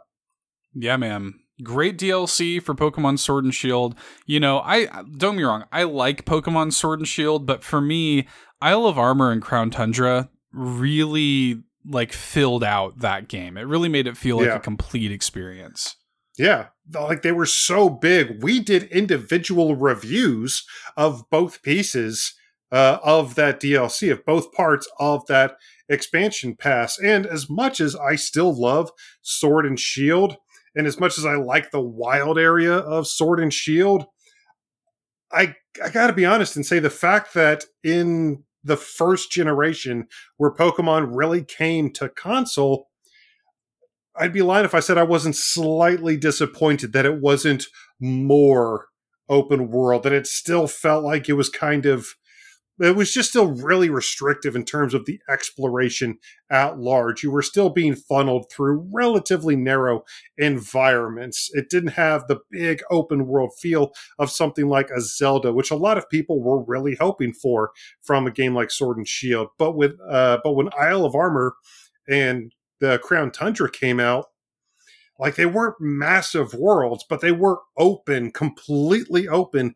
environments. And it was exactly what we wanted the core games to be from Generation 8. And it just whetted our appetite because we knew exactly where this franchise was going in the future. They added hundreds of new Pokemon with both expansions and a ton of really cool stuff. The legendary raids in Crown Tundra were cool. All the new legendaries that they added with Urshifu and with Calyrex were really, really cool. But honestly, just for the sake of having these big open environments that were fully explorable in 3D, it was Pokemon's real first steps into a brave new world. Yeah, because I mean, like, we had the wild area in Sword and Shield, and it's like fine. Had some neat ideas in there, and it felt like a little bit of a baby step. But finally, when you get to Isle of Armor and Crown Tundra, it's like, okay, like, this is what this can be. I'm going in the ocean and the beaches and exploring the caves, and it truly does feel like a natural open world. And it also, Isle of Armor in particular is special because it introduced us to Galarian Slowbro. So, that's fair. That's fair. That alone gives it the shout out. And they brought back the Gen 1 starters, and they not only did they give us G-Max forms for the Gen 1 starters, which are awesome, although we already had G-Max Charizard. We know that, but they gave us G-Max Blastoise, G-Max Venusaur, and they gave us a way to unlock the G-Max forms of certain Pokemon. So that was also really cool. The ability to actually unlock those G-Max forms instead of just having to happen to catch a specific raid Pokemon or, just being lucky enough to run into one. You could actually, it took you some work, but you could put together a G-Max stew for one of your Mons. Yeah, it was great. It is truly great DLC, and it feels like if you don't play Isle of Armor and Crown Tundra, you're missing crucial pieces of the Sword and Shield experience. Must plays. Yeah, absolutely. Great post-game content. I wouldn't recommend going in at under level 60, but for those people looking for a little bit more out of their game, even after the admittedly impressive post-game content of Sword and Shield proper, man, I really loved both. Just playing Isle of Armor and Crown Tundra made me stupidly excited for Gen 9. Absolutely. But going into our number 4, we knew we wanted to have an indie representative. I mean, we've had so many incredible indie games on the Nintendo Switch. We cover them every week here on the show. And like the thing about indie games is twofold. A, we typically get free DLC for indie games. A lot of indie games give you free DLC. We just got that new update for like Cult of the Lamb. We get free DLC for indies all the time. But B, when we get DLC for indies, even if it is paid, it's usually pretty small scale. It's usually maybe a one and done sort of thing. Maybe it's great, maybe it's substantial, but typically it isn't ongoing. Well, that is not the case for our number 4, the game that just won't stop. Dead Cells. Yeah. So if you look up Dead Cells on the eShop, there's already 21 separate listings. Not all of them are specifically Dead Cells the game, but my lord, you want to talk about an indie game? Like, we're talking about an indie game in the same list as games already like Pokemon in terms of expansive DLC that builds on the core game in rich and meaningful ways. And the DLC that Seth was just talking about, the Castlevania DLC that many people are tripping over themselves to praise, like actual perfect scores from a lot of outlets. I've thought on multiple occasions that this is going to be the final big update for this game. Not only are we continuing to be wrong, they just announced another update coming soon. Yeah, I mean, they're just. I genuinely don't think there is going to be a Dead Cells 2. Like, I think they are just. They've already made probably two other games worth of content for Dead Cells between all of this DLC, and there's kind of like different variations of it. They've done things like had other indie game collaborations come in as like fun skins, very much like the Everyone Is Here kind of update with a bunch of indie cameos. And like, my God, is there anybody who's not playable in this title yet?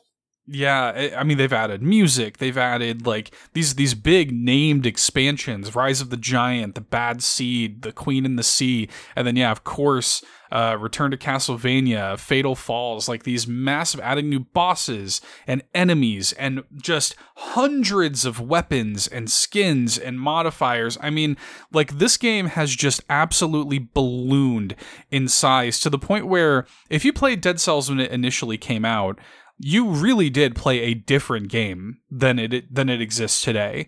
In fact, like Matt, Shy Guy City, he didn't like Dead Cells when it first came out, actively disliked the game, and then got back into it when Return to Castlevania came out, and now he calls it the best roguelike on the Switch. Like, it is just enormous, and they continue to support this thing, and I give Motion Twin just all the praise in the world for the amount of work that has gone, clear passion, and amazing paid DLC with Dead Cells.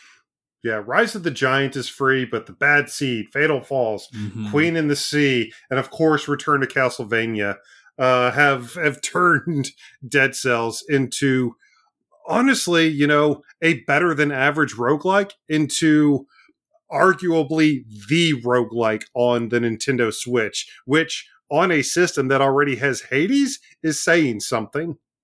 Because that's the thing, right? Like, we can love Hades all we want, but like Hades, there's a ton of content in there, but it doesn't keep going. Dead Cells just keeps going. So, like you said, literally this week, they added a big free update to it. I mean, it just goes and goes and goes. And I think they're going to keep supporting it for years to come, honestly. We'll have to revisit this list in a few years to see where Dead Cells winds up. Yeah, seriously.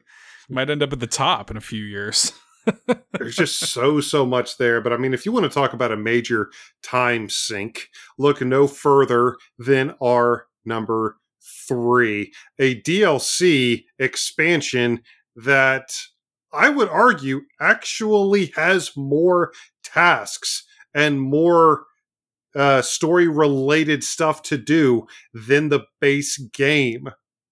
Our number 3 is Animal Crossing New Horizons Happy Home Paradise. Joining the Paradise planning team, going over to the resort island, working with Lottie, Nico, and Wardell, and making, homes for all of these different people in a paid expansion to Animal Crossing New Horizons, a game that already has hundreds and hundreds and hundreds of hours of content in it. Honestly, in terms of what you can do, if you are into the interior designing thing, this expansion, this paid expansion, easily doubles the amount of time you can spend in this game. Yeah. And as much as I love New Horizons, when it comes to the game's narrative, the game's story, there's ultimately not too many points you need to hit before you see the credits. But with Happy Home Paradise, if you were looking for stuff to do, if you were looking for missions and tasks to complete, that was the entire reason that they released Happy Home Paradise. It is effectively, as is the case with basically every entry on this list, Happy Home Paradise is effectively another extra game within this game. It is astounding the amount of time you can get out of this.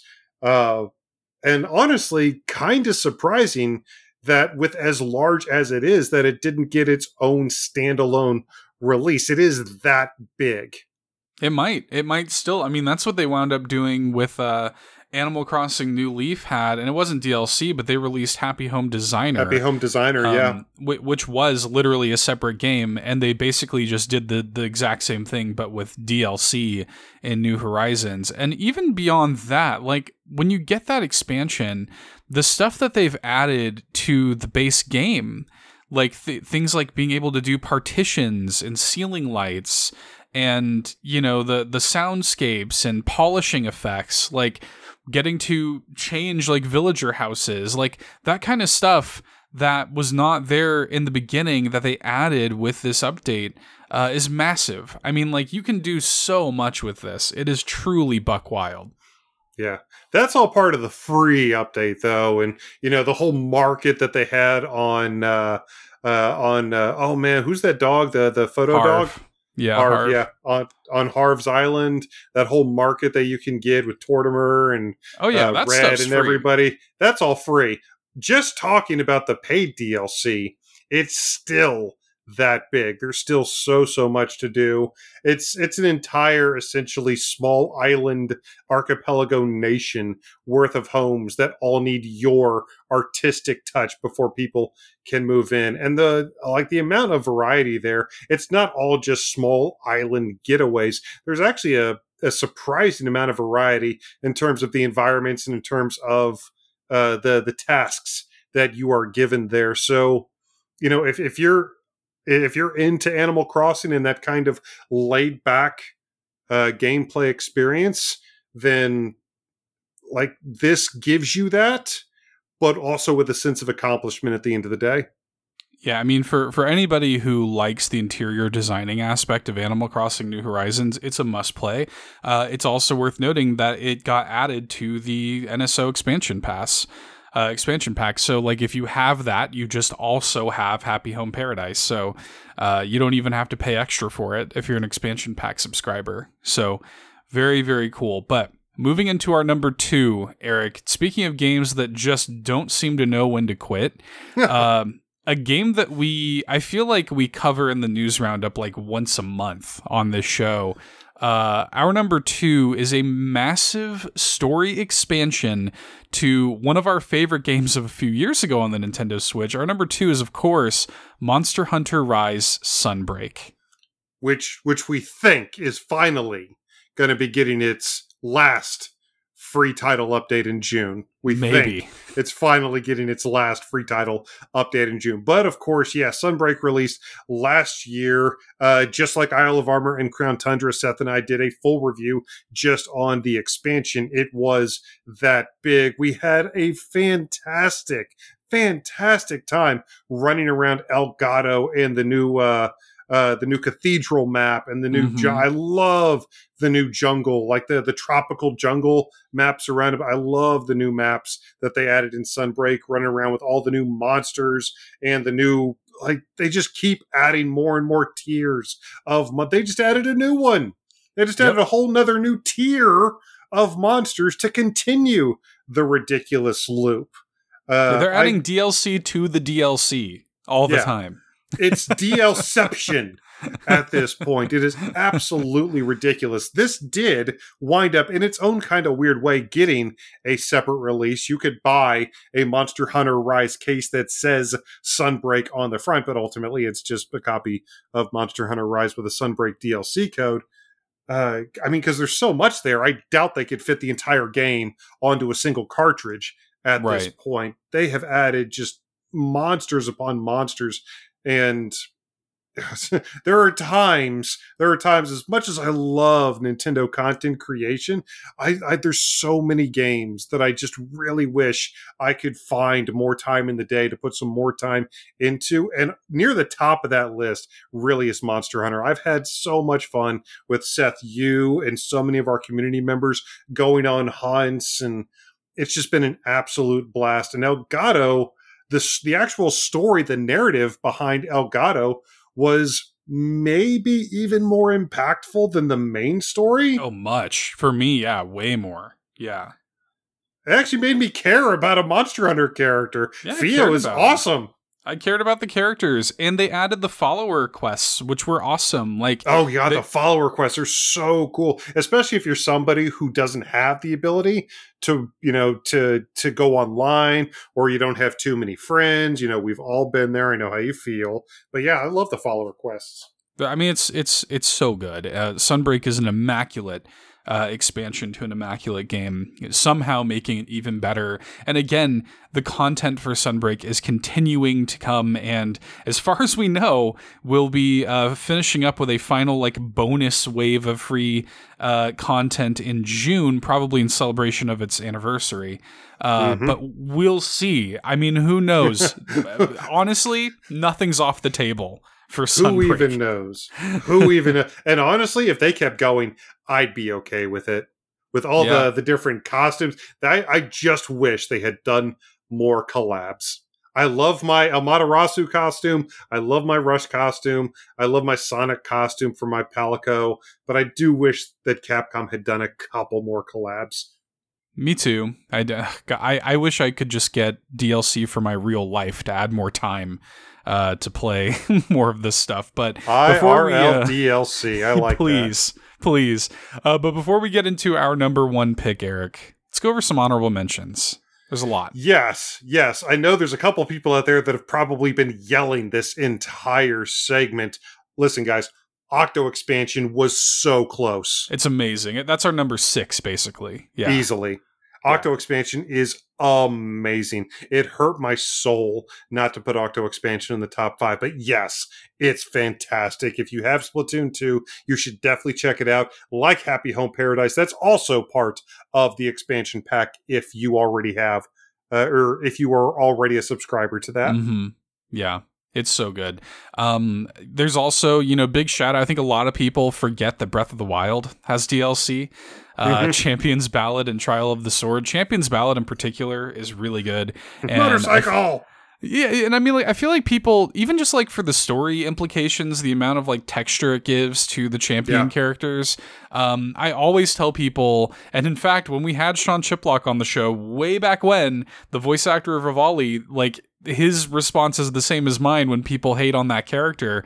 I'm like, maybe play Champion's Ballad before you step to me and talk about Rivali, because you haven't seen everything about these characters yet. It's a must play.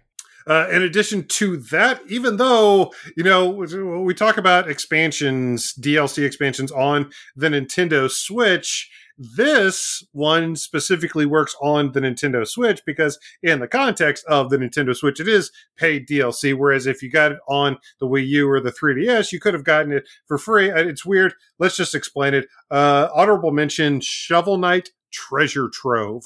Yeah, it was a weird one, right? Because they had Shovel Knight was a massively successful Kickstarter. They had all this promised DLC, and they were adding things like Plague of Shadows and Spectre of Torment and stuff. That was all coming as free DLC to the game. At a certain point, they were like, "Hey, should we start probably charging for this?" And they did it the right way because they announced it well in advance. I think literally 3 months in advance, and they said, "Okay, if you can continue to still get this content for free if you buy the new Shovel Knight Treasure Trove. Yeah, buy this new kind of thing." They discounted it and gave you more than enough time to get in on the Treasure Trove and continue to getting the DLC for free, but then kind of future generations would have to pay for it.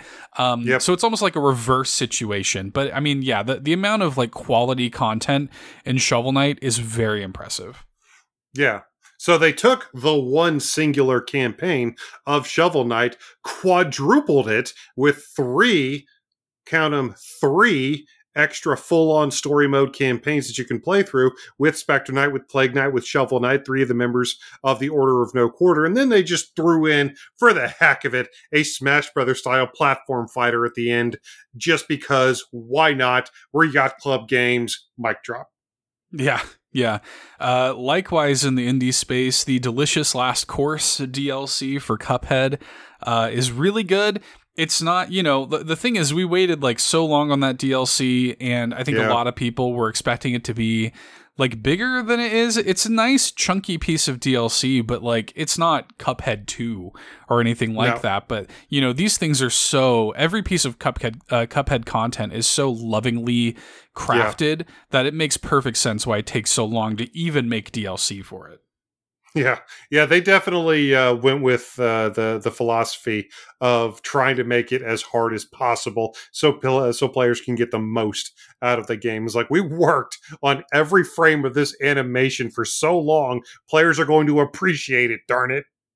It's great. It's great. If you're a Cuphead fan, a must play. Also, shout outs to the DK's Adventure expansion for Mario plus Rabbids Kingdom Battle. What a great expansion that was. Oh my gosh. Good. It's so good. The return of Rabbid Kong, as first bosses tend to do, they become kind of synonymous with their games and kind of figureheads of the enemies within those games. So the first major boss, Rabbid Kong, really struck a chord with a lot of players and came back for that awesome DLC adventure with Donkey Kong and his friends. Super, super fun. I really like the Rayman expansion for Sparks of Hope. Has a lot to live up to. It sure does, man. Bring that on. I'm ready for that. Me too, man. I cannot wait. Also, thank you to Seth for reminding me about this, but Marvel Ultimate Alliance 3 on the Nintendo Switch had quite a suite of additional content. They wound up going through, I think, 3 major expansion drops with new characters, but, crucially, a ton of new story stuff to deal with the Black Order and extra. Oh my God, it's just a massive amount of extra stuff to play through and do, and heroes to level up, and universes to save, and multiverses to protect. And it's Marvel Ultimate Alliance 3 is great. It's still got that Marvel Ultimate Alliance jank. It still does, absolutely. But there's the first and the third game specifically just hold a really special place in my heart. Oh, yeah. Yeah, and I mean, like, between all of that DLC, added, like, 15 characters to the game. All of the characters in that game have expansive, like, skill trees and upgrades. There's just so much content in that game. Big shout-outs to MUA3 for sure. And then, of course, Fire Emblem's no stranger to paid DLC going back to the 3DS, but on the Switch, we have had, not only for 3 houses did they add like a 4th house story as DLC. Yeah. But we just got a whole ton of expansion pass content for Fire Emblem Engage as well. So, very cool. Whole nother expansion pass with 4 or 5 separate drops of new emblems that you can unlock, most of which needed to be played through and unlocked through their own story missions, in addition to a whole nother story campaign at the end of it, which admittedly left me wanting, a little bit more from that game specifically. But yeah, Fire Emblem Warriors, Fire Emblem 3 Houses, Fire Emblem is no stranger to DLC at this point. Fates and Awakening. If a Fire Emblem game comes out, you can expect there to be a decent amount of support for post-game expansions. Absolutely. But Eric, what's our number 1, sir? Tell the folks what our number 1 is. Well, I mean, the whole reason we were thinking about this in the first place was, of course, Future Redeemed coming to us from Xenoblade Chronicles 3. And when you and I played this a few years ago, Seth, I think you and I have known that this was number 1 for quite some time. Our number 1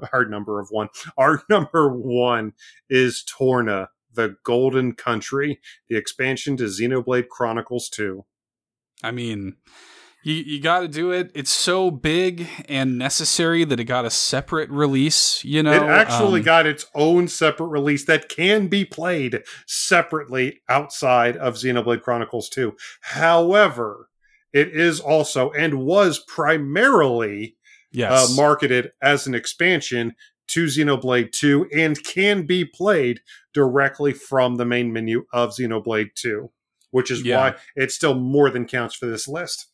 Oh yeah, absolutely. And I mean, Torna is amazing, and this is a good. I mean, I think on a basic playthrough, you're talking. I think it took me like 40 hours to play through Torna.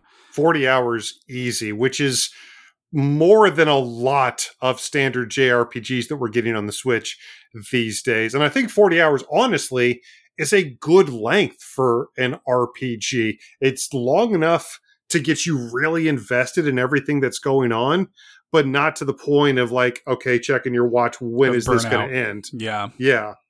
And you want to talk about required reading?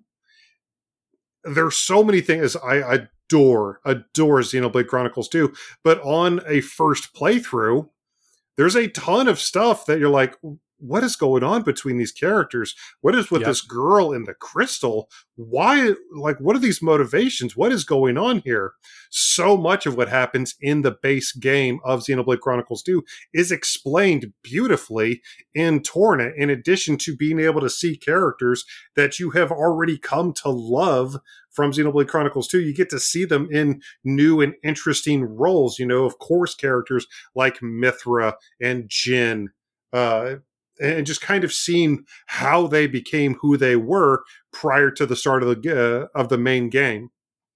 I love that so much. I love like a really well done prequel that adds so much context to the game that you've already played. I think can be so powerful, and Torna does it beautifully. Like, especially with the character of Pyra and Mithra, like I am not nearly the stand for that character you are, Eric. I mean, few people are. But I like the character. Yeah, but I do think that Torna added so much texture to Pyra and Mithra, even for me as somebody who was like a little bit like removed from the Xenoblade 2, and don't get me wrong, Xenoblade 2 is still like a 9 out of 10 for me, but I just feel like a wall of glass between me and it until Torna. Like, Torna added like so much to those characters, and for Pyra and Mithra specifically, like there are some truly great moments with Pyra and Mithra in this game.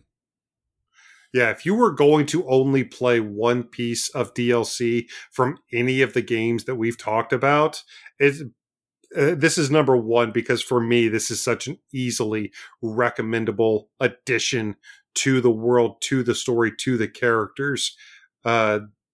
It's almost peerless. It's almost peerless. I really, really am looking forward to seeing how Future Redeem stacks up.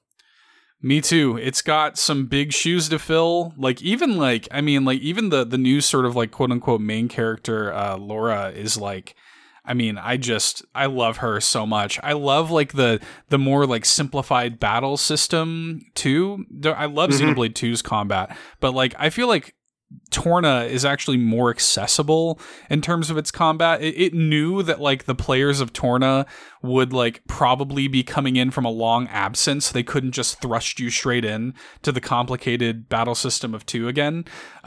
So yeah, I think Torna is really, really fantastic. And yeah, Future Redeemed has got some huge shoes to fill. And from everything that I've heard, it's a great send-off to this kind of trilogy. So I'm really, really wanting to play it. Seth, I'm sure you and I could talk about Xenoblade all day. But for the folks, one more time, let's run down that list.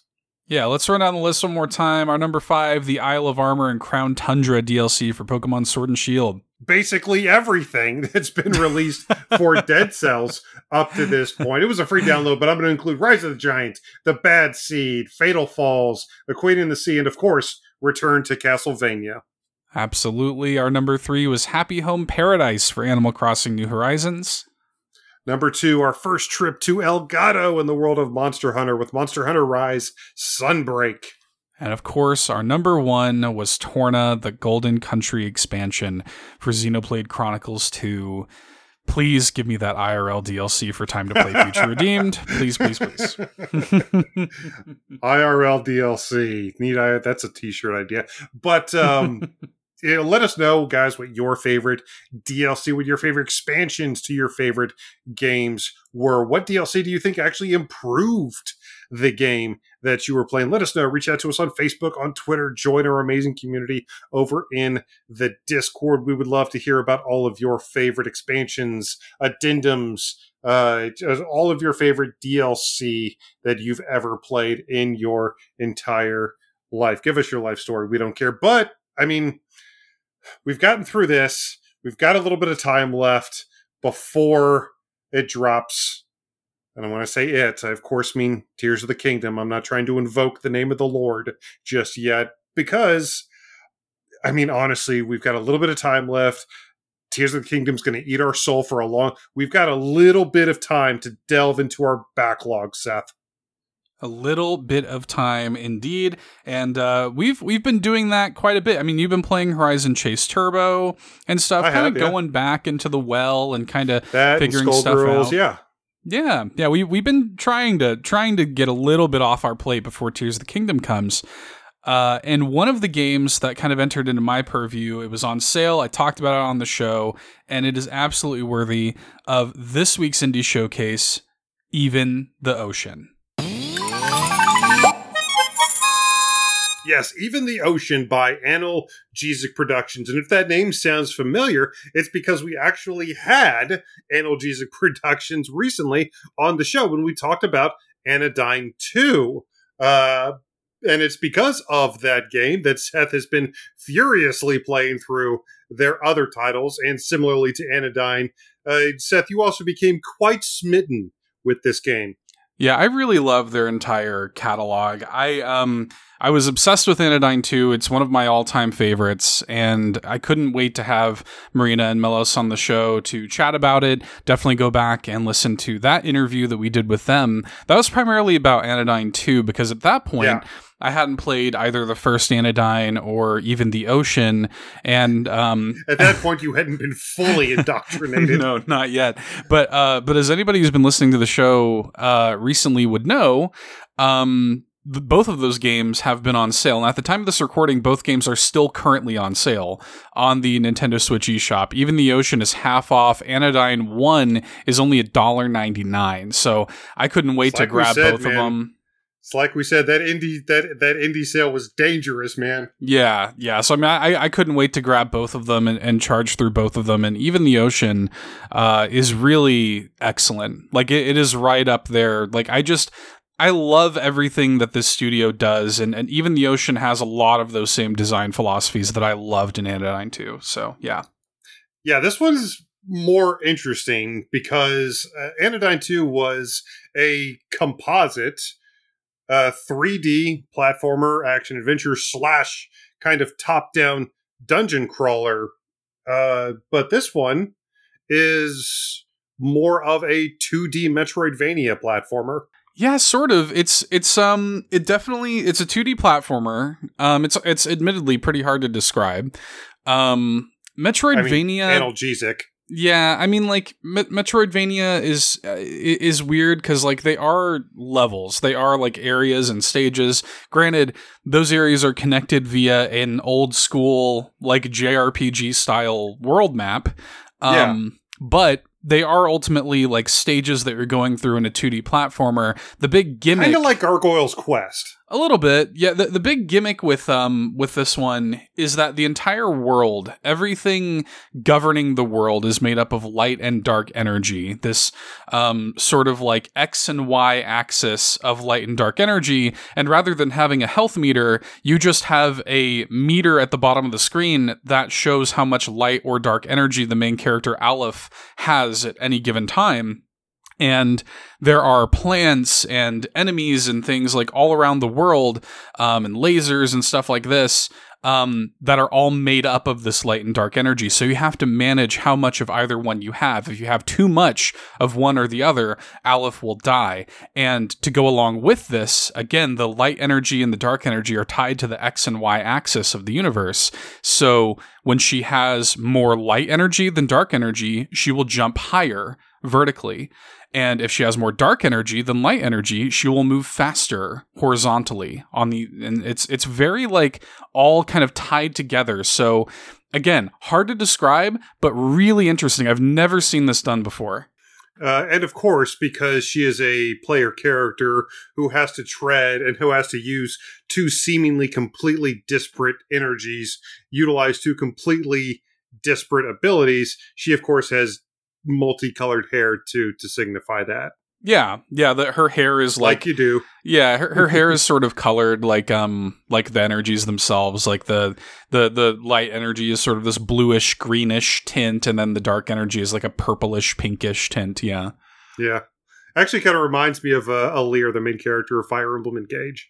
Okay, yeah, I could see that. Yeah, and it's like it starts off. Aleph is kind of like a custodian or research technician for the sort of like hub city of this world, the city of Whiteforge.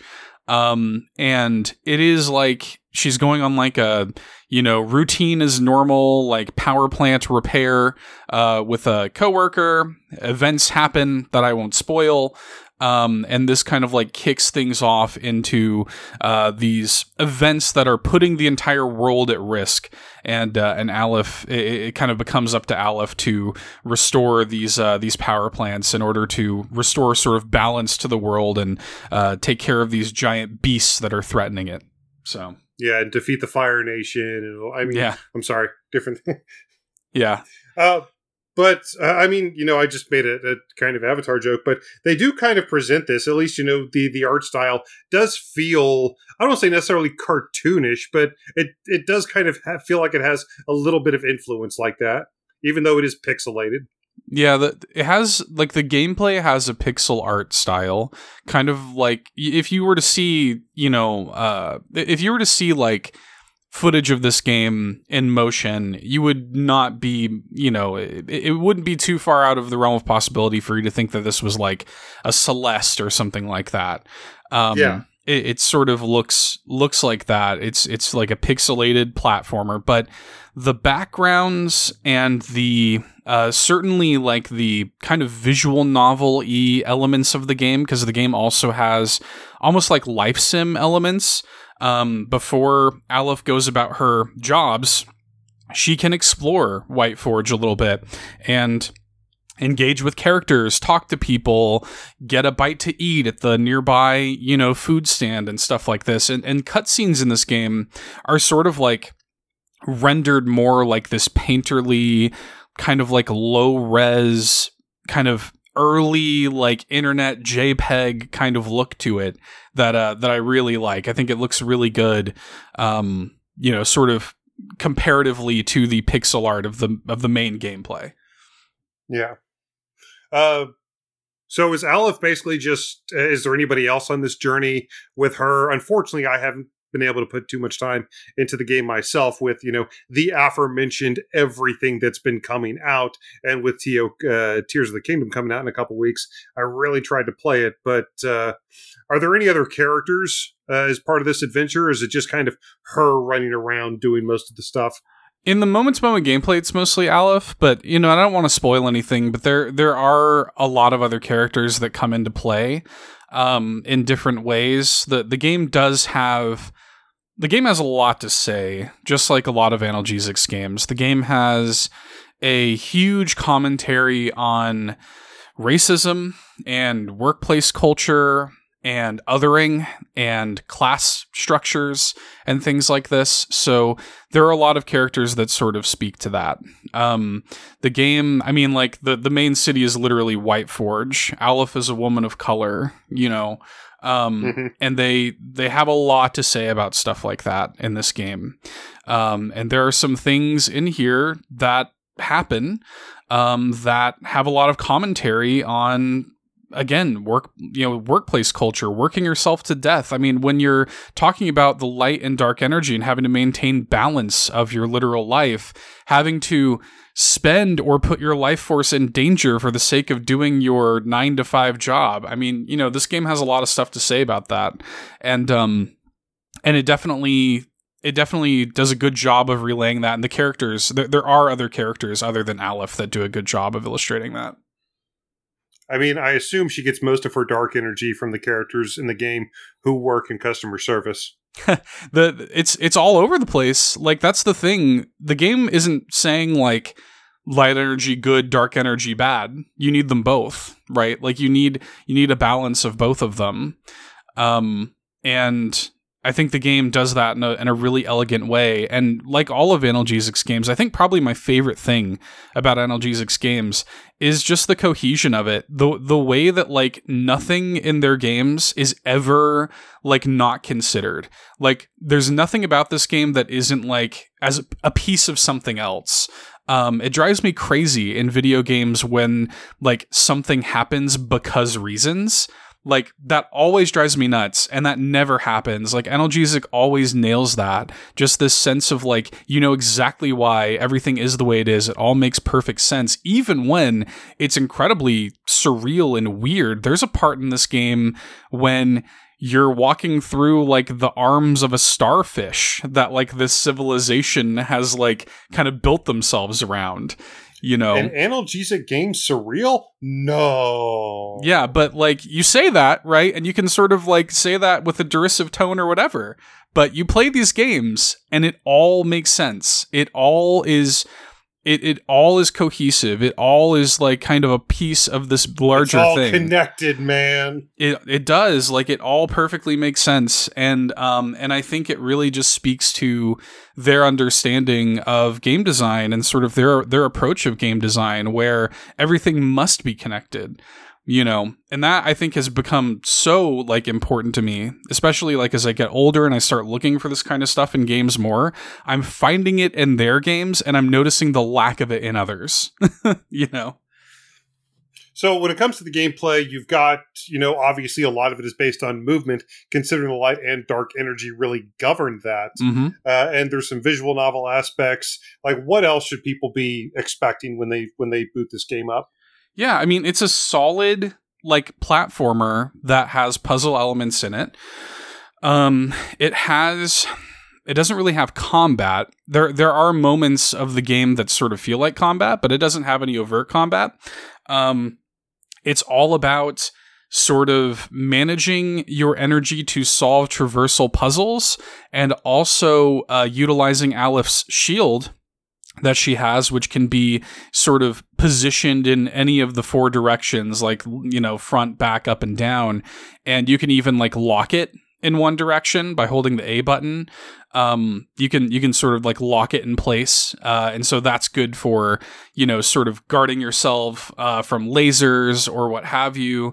And another thing that Analgesic's really good about, this was true in Anodyne 1 and 2 as well, they take a very like limited skill set and they just drain like the most possible marrow out of the idea.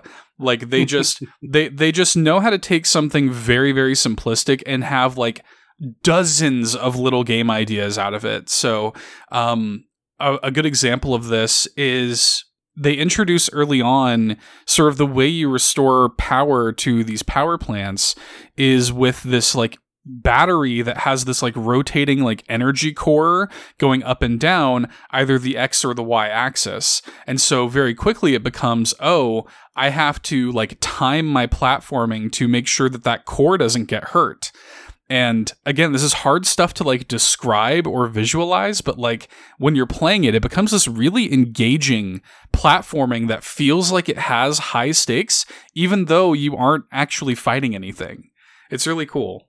And I got to ask, obviously, you know, we had Melos on the show, and he is, you know, the big music guy. And of course, he was the composer for this game. And I'm wondering what you thought of his musical stylings for Even the Ocean. It's great. The music's great in this game. So it's interesting. Analgesic's kind of like, I guess, MO is they'll sort of like wear different hats. So in Anodyne 1, and they talked about this during our interview, Marina had sort of come into the project late, like Melos had already had a lot of the groundwork laid, and Marina sort of had come in and like added to the story and sort of like crystallized it, and they sort of made it their own. Even the Ocean it's Melos like on programming and on the music, and this is Marina on the art and the story. Writing, yeah. And in Anodyne 2, it was similar. And then in Symphony, their latest game, which hasn't come to Switch yet, hopefully it's coming soon. It's coming soon, buddy. I promise. Yeah, I promise. it better be. Soon. I hope so. They promised us it would. Yeah. In Symphony, Melos actually led the story.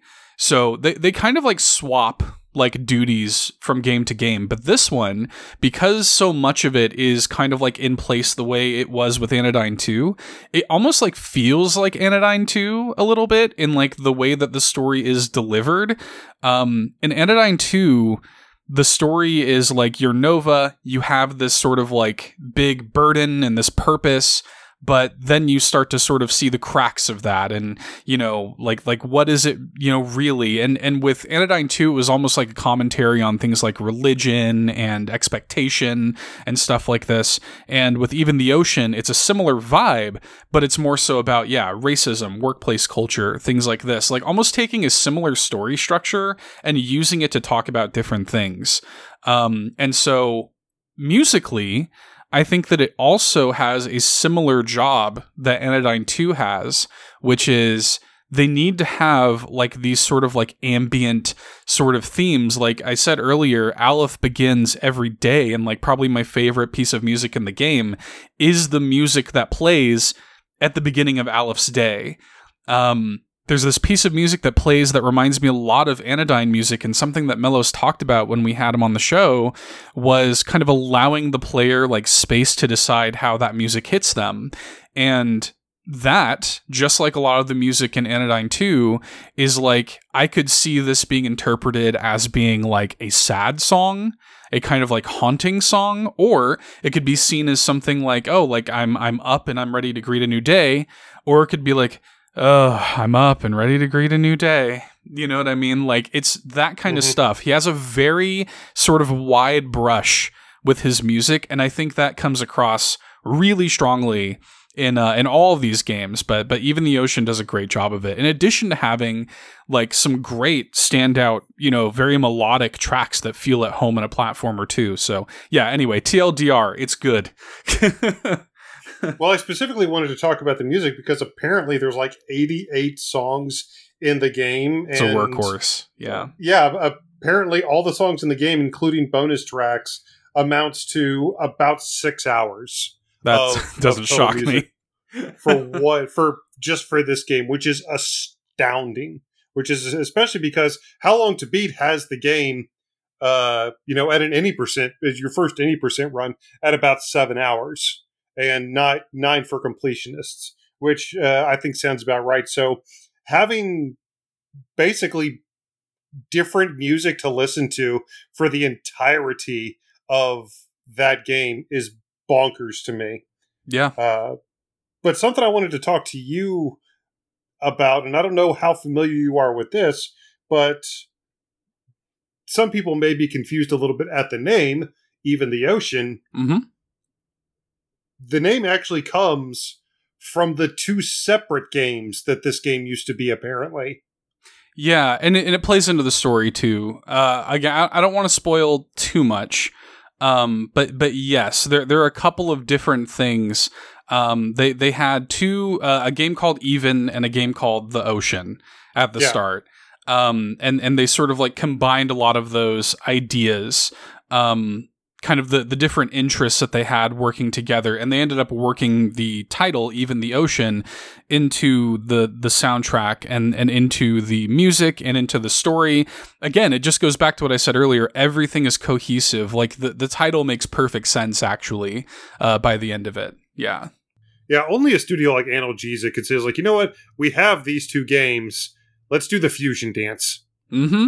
Yeah, and I imagine they do that all the time. Like the game that they're working on right now is like this top-down RPG with full-on like screen-based combat that has no button presses. You just bump into the enemies.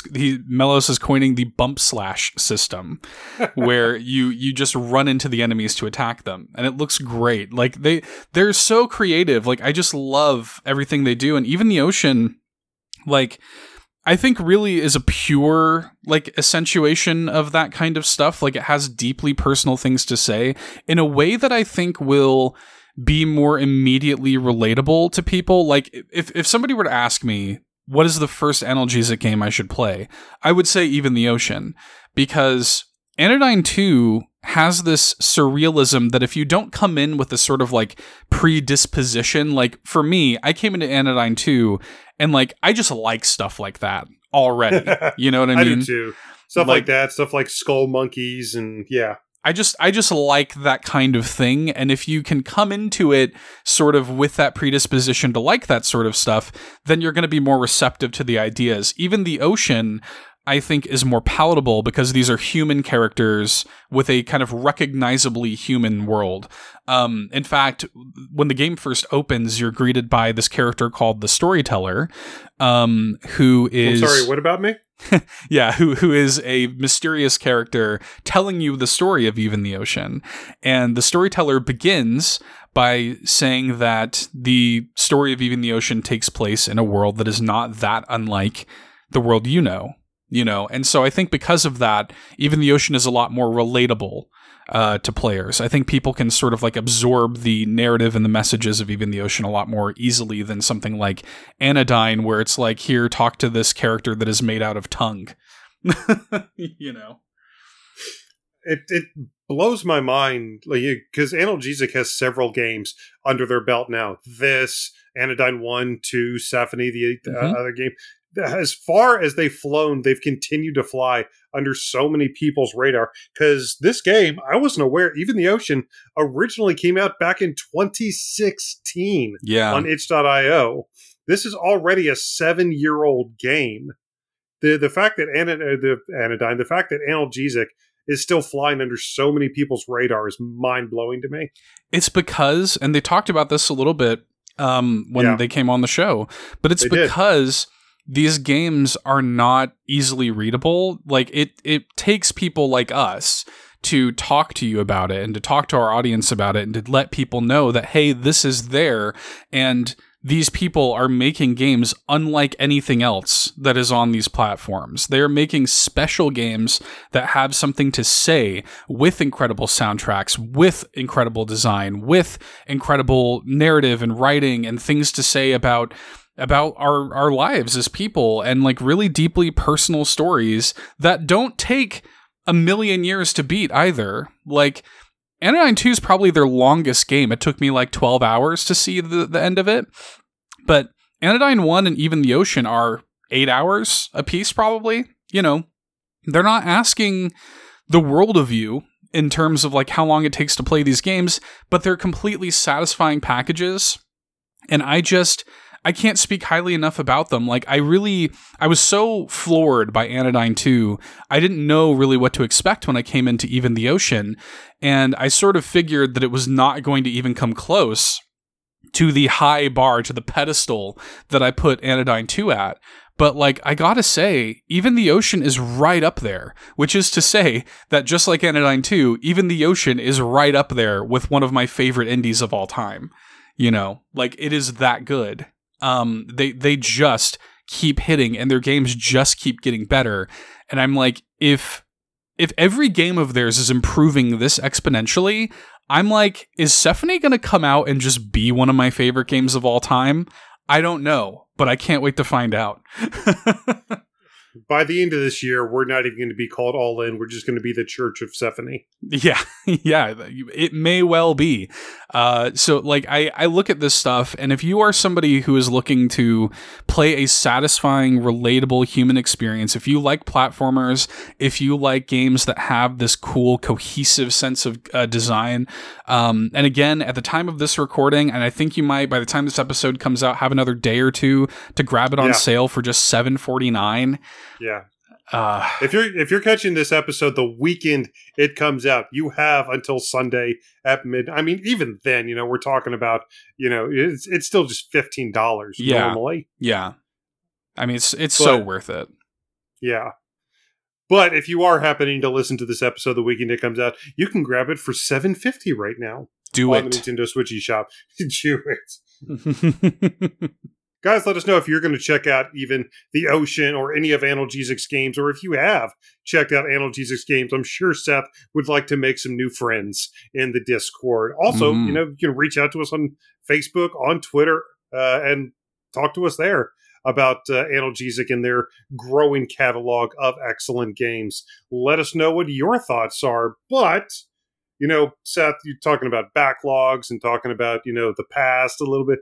We're bringing back a segment, very special episode. We're bringing back a segment that has gone lost and forgotten out in the wilderness of all. Then we have gone out and we have found our precious baby. That's right. It has not been since episode 84. We have not had this segment on the show. It's a segment that I really like a lot. If you've never heard it before, we like to do what's called In Defense Of, where we sort of like stand in the defense and say positive things about an oft maligned game in Nintendo's catalog. And especially when we're talking about backlogs, bringing back old stuff this week in the gear up to Tears of the Kingdom, why not talk about the most maligned Zelda title? Eric, this week, we are standing in defense of The Legend of Zelda Triforce Heroes. Objection!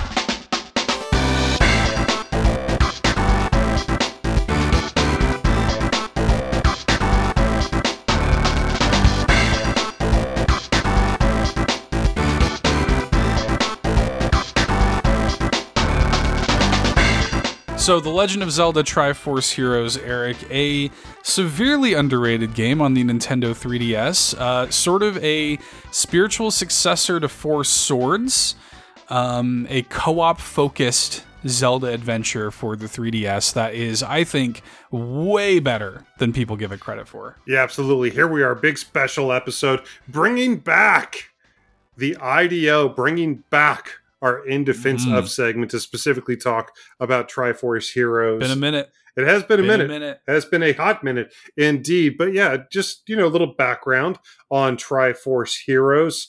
Something that I actually didn't know prior to looking into a couple things from this. But for those of you who know a little bit about the inner workings of Nintendo, you will know that Nintendo Entertainment Analysis and Development, EAD, and their Software Planning and Development, their SPD divisions, actually merged in September of 2015 into what they call the Nintendo Entertainment Planning and Development Division, their EPD. The Triforce Heroes was actually the first game released under this new EPD banner. Yeah. Triforce Heroes has a lot of interesting things going for it. It was co-developed by them and by Grezzo. And Grezzo, yep. Grezzo is a kind of, until this, they were sort of like primarily working on not only Street Pass games, but like sort of ports. They worked on the Ocarina of Time and Majora's Mask 3D ports, and then they were sort of given the opportunity to work on this. They would wind up doing the Link's Awakening HD remake or whatever, the new, for Switch. And so that, Grezzo has a lot of history in and of itself, but this game also harkens back to the origins of the series producer Eiji Aonuma. The first game that Aonuma ever directed at Nintendo is a Japan-only game called Marvelous Mohitotsu no Takarajima, which is a Japan-only Super Famicom game, and it is very much the sort of like predecessor to what we would get with Triforce Heroes. They literally developed Four Swords on the code of this game. So they added a fourth player, called it Four Swords, and the rest was history. But going back to the notion of like this like 3-player co-op experience was kind of at the heart of Triforce Heroes.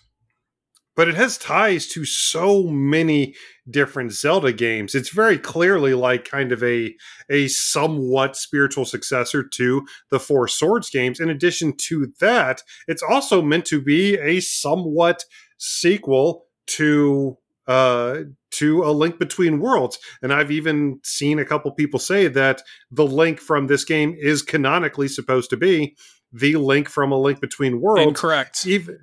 I know. Yeah, yeah, I know there's a lot of, but I mean, still, there was obviously a lot of Link Between Worlds influence on this game, just as there was clearly a lot of, like Wind Waker, Spirit Tracks, Phantom Hourglass, like the quote unquote Toon Link, that era influence on this game in terms of the models and the artistic design. So, I mean, like a lot of different timelines and Zelda iterations like have their fingerprints in this title. It's super super interesting. It sits at this weird nexus point of Nintendo and Zelda. Yeah. No, it's funny because there's a lot of like talk about people saying that it's like Link or whatever. Mm-hmm. They very specifically say in the game that it's just boys that look like Link. Like they actually the one of my favorite things about Triforce Heroes is how kind of goofy the story is. Like Triforce Heroes is very much fashion. Yeah, like I like that it doesn't really take itself seriously. It's just about having fun. Like it's all about this this world called not Hyrule but Hytopia. Hytopia, yes. And not Princess Zelda. Yeah, Princess Styla, who has been cursed to have horrible fashion. She's put in this jumpsuit sort of thing, and her father, the king, calls out for a hero to save the princess, and like the prophecy is like, oh, it'll be Link, essentially. And it turns out like, hell, you fit this description, so sure, you three boys do it, and it's very funny. And they end up going across the Drablands to gear up in this like fashionable gear and save Princess Styla's style. It's great.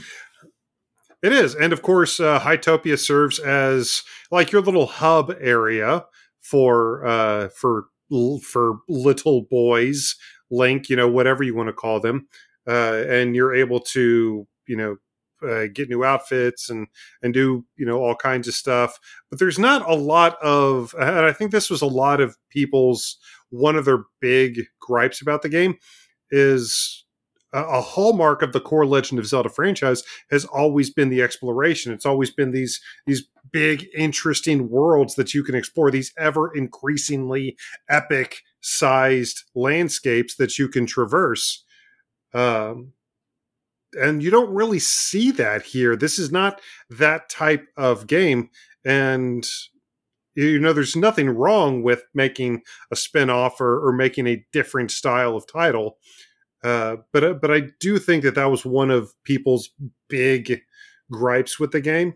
But ultimately, that was done to really streamline the experience, because as a multiplayer centric game, like you don't really want to go through a lot of that big open world exploration. That's not going to tie into a multiplayer motif very well at all. Yeah, so like what Triforce Heroes winds up being is almost like a mission-based structure, where we're going out to these various, lands in Hytopia. We're completing these kind of dungeons, taking on boss fights, and gathering materials at the end of those dungeons that we can use to craft our outfits, which give us like different abilities. Which is like, yeah, I think a very fun and pleasurable loop. The thing is with this game and with the game that I think is kind of contemporaneous to this, which is Metroid Prime Federation Force, the only crime that these games commit is expectation. In both cases, in the case of Triforce Heroes, because this was positioned as like some sort of successor to A Link Between Worlds, I think a lot of people pick this up and they're like, well, what the heck is this? And it's also not the kind of game, it does not, like, the game was designed for 3-player co-op. And if you're not playing in 3-player co-op, you're not going to have a good time. Like, playing this game in single player is not good. Like, I will be full stop. I really like this game. Single player, it's not good. Like, I will completely concede to that. But if you play this game the way it was intended, it is some of the most fun you can have on 3DS. I really do believe that.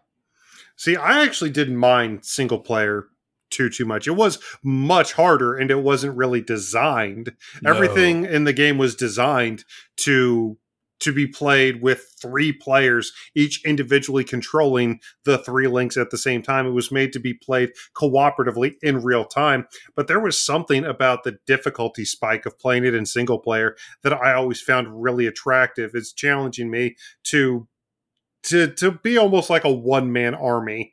It felt almost like playing a challenge mode of another game. Like our friend Game Champ goes around doing challenge runs of games. It feels almost like that. You're like doing a challenge run of it. And I don't know, like, again, objectively, there's, from a single player standpoint, there's a lot that could have been improved, but there was something that always attracted me personally to doing that.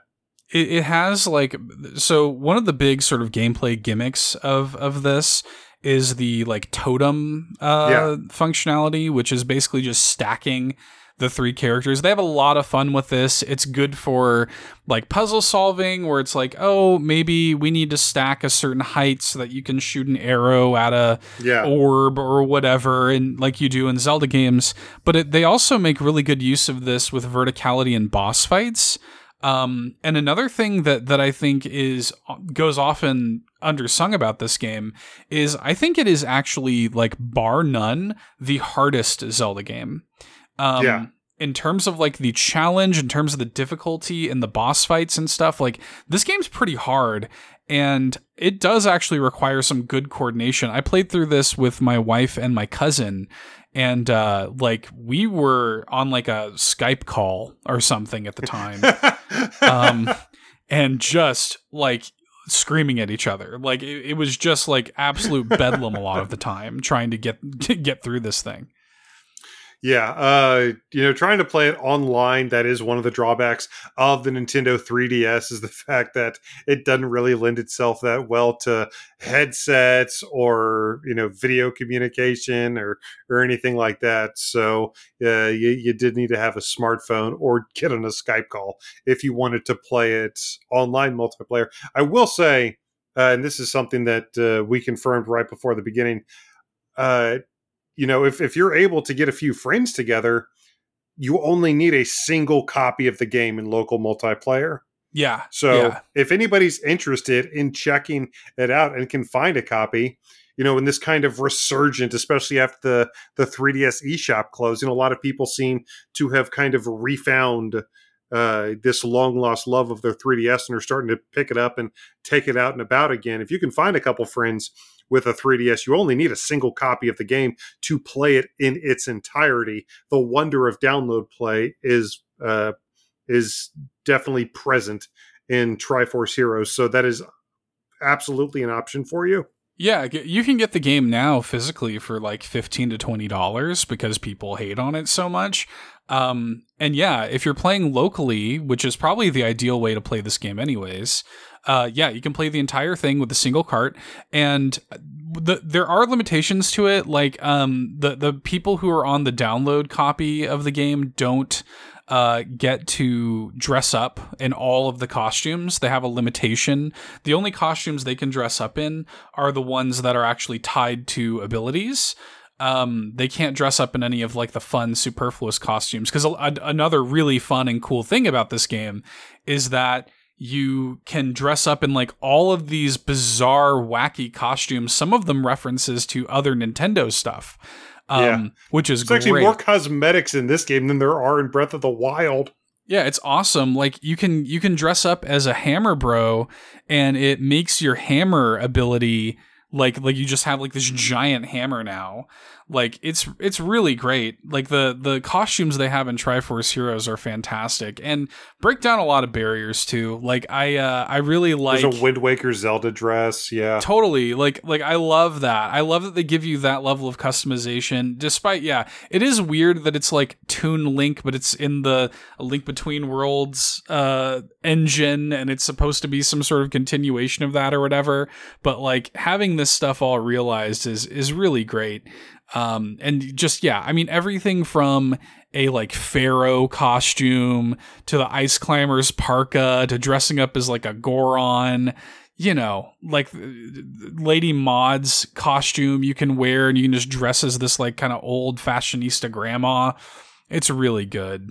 Like there's some great stuff in here, man. Yeah. But I mean, ultimately what this game does, even though it takes out the exploration, this is prior to Breath of the Wild, where that exploration became basically the single calling card, the one true hallmark of the Zelda franchise. Up until then, exploration was a big part of the game, but the real calling card of the Zelda franchise were absolutely the dungeons. It was with every new Zelda game that came out, it was like, what are the dungeons going to be like? How interestingly and intricately are they going to be designed? How much are they going to test you? And that's what this game does. It doesn't give you a big open world, but it gives you 8 big dungeons to explore. And the different ways they incorporate, because basically everything that you do is built around this idea of multiplayer and the different ways that the game's going to force you to work together. But the amount of variety that they get out of whenever you hear us talking about a truly special experience, you're probably going to hear either Seth or myself use that word variety at some point in the discussion. And the amount of different things that you get to do to really play on that cooperative nature is really cool. It seems like every room they came up with a new gimmick centered around cooperative play. Yeah. Oh yeah, it's great. They have, so you have your 8 kind of like overworld areas. You've got Woodlands, Riverside, Volcano, Ice Cavern, Fortress, the Dunes, the Ruins, and Sky Realm. Each of those have got 4 dungeons in them, kind of like 4 like levels, missions, what have you, that culminate in a final like temple. So you've got Forest Temple, Water Temple, Fire Temple, Ice Temple, Desert Temple, Grim Temple, Sky Temple. You got all this stuff. And they culminate in boss fights as well. And they're like, they're great. Like they're all great. The, again, just the variety they get out of like the gameplay, the strategies you have to employ. There's a bird boss where there's like a weighted like platform that you have to have 1 or 2 of your friends stand on one side so the other side is lifted up enough to go and like whack on it. It's really great. They get a lot of mileage out of that. I love the giant, I can't remember the name. The Zelda boss names are all so weird, but the giant like dune sandworm that you have to totem up to throw bombs into its mouth at the top of itself. That's so cool. I love that design so much. Yeah, they have like a giant like chew sort of like encounter that you have to like totem up to hit like the floating like brain or whatever it is inside of it. There's some like really great stuff in there, and it's a shame that people like write the game off so quickly. And I do feel like 99% of the people that smack talk Triforce Heroes never actually played it.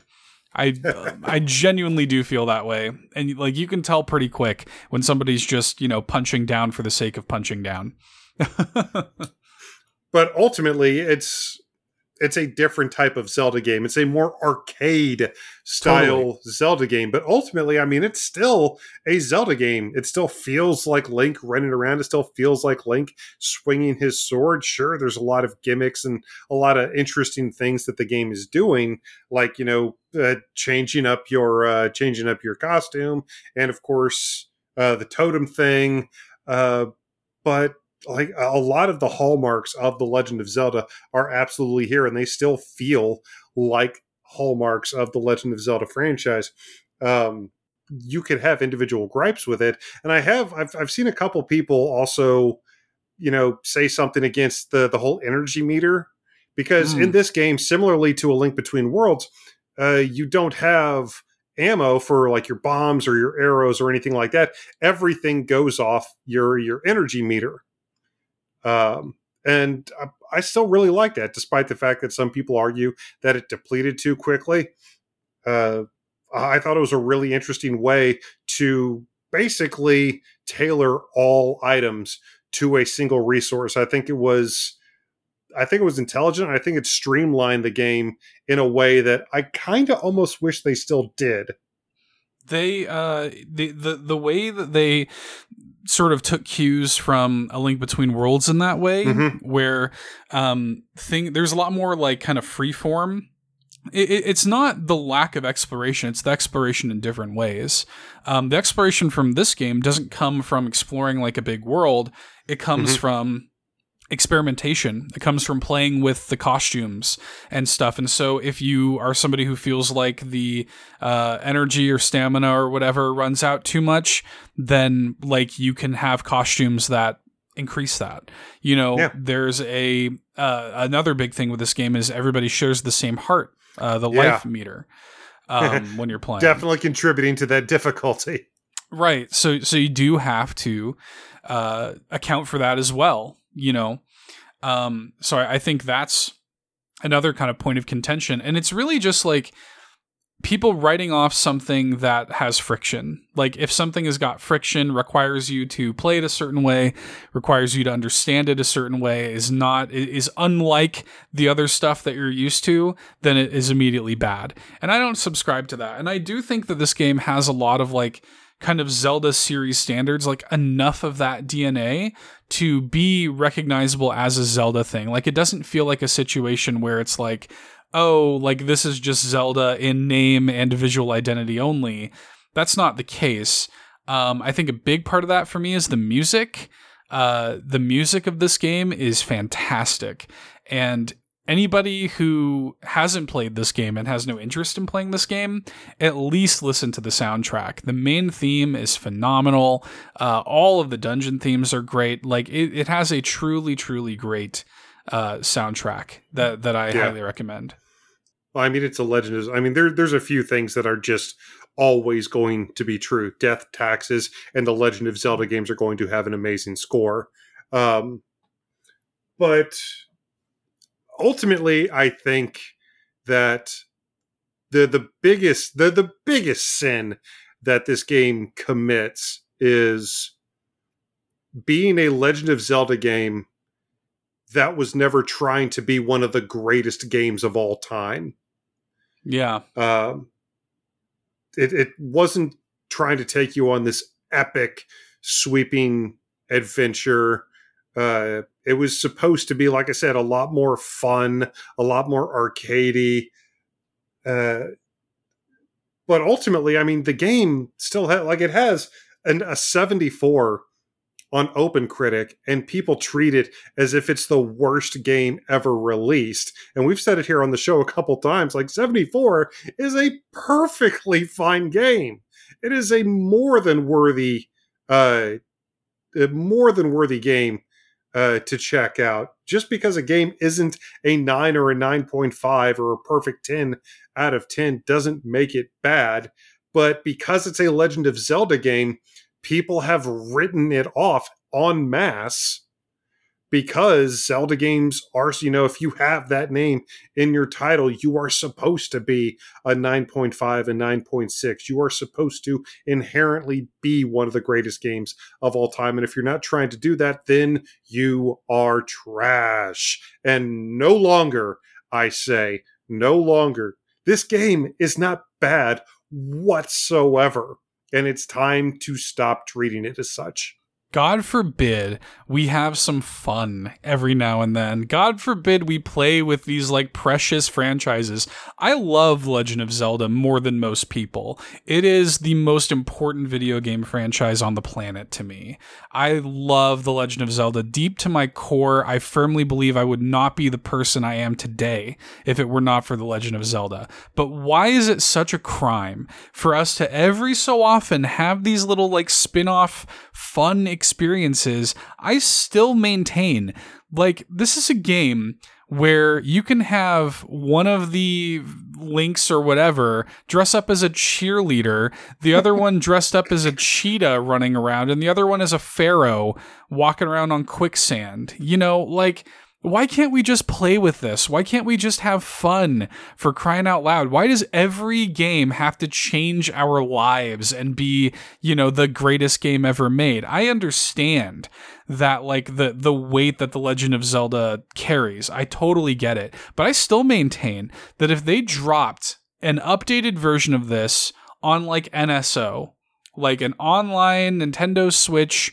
game, the narrative on this game would completely shift, because right now people are all like starving. They want some sort of like any sort of Zelda stuff until Tears of the Kingdom, and I feel like people would like eat this up, and the narrative would like be totally shifted on it without all of the expectations of A Link Between Worlds looming large over it. And you could talk about woulda, coulda, shouldas all day long, but I have to admit, of all the woulda, coulda, shouldas in video game history, I would be interested to see a different timeline where this was instead a direct sequel to that original 3-player Super Famicom game, instead of carrying the Legend of Zelda tagline. I wonder if it would be remembered as like an 8.5 or a 3DS cult classic. That's the thing, though, is like, if you're Nintendo and you're looking at this sort of thing, it's like, well, like, do we make this a new IP, or do we tie it to something that has worked before? Because people don't look at Four Swords like this, despite the fact that Four Swords has an even stupider plot, to be completely honest with you. Like, stupider still than whatever shoehorn thing they're trying. Because I think what's actually going on in this is, like, the green Link here, despite the fact that it's a totally different art style, I think the green Link is supposed to be the Link from A Link Between Worlds, but then the other two are random boys that just look like him. You know, who knows what's going on there? But, like, in Four Swords, it's just, like, Link has, like, himself broken up into, like, 4 pieces. And it's just, like, pretty dumb, and I just, like, for me, I'm like, why is that okay, but this isn't? Like, this isn't trying to take itself seriously whatsoever. This is just, like, totally fun for the sake of being fun. And, like, I've said it before, I'll say it again, like, why can't fun just be enough? Like, why can't it be enough for a game to just be fun? The worst part, honestly, about this game now is the fact that its DLC is no longer available. So if you are able to find a physical copy of the game, you unfortunately won't be able to play the expansion that was released for it, which was... we were talking about expansions earlier. It's not quite Torna-sized expansion, but it was a decent little extra amount of content, and it does stink that is no longer available to download. I think there were also a couple costumes involved with the DLC. So, but if you're still able to find a copy of the game, have fun, man. Just enjoy the act of playing a Legend of Zelda game that feels a lot like a Legend of Zelda game, but being able to do that with other people. Or if you hate yourself, play it single player. Yeah, I can't say I recommend it single player, especially, I mean, maybe if you just, like, go into it without kind of knowing that the grass is greener on the other side, like, maybe that's okay. But from my experience, like, I played it in proper, like, 3-player co-op and had an amazing time. And then later wanted to go back into certain levels by myself to get materials to make new costumes. And, like, I was like, oh no, this ain't it. Like, having to deal with, like, the weird, like, soulless totem characters. Like, no, this ain't it. But yeah, in single player, what happens is...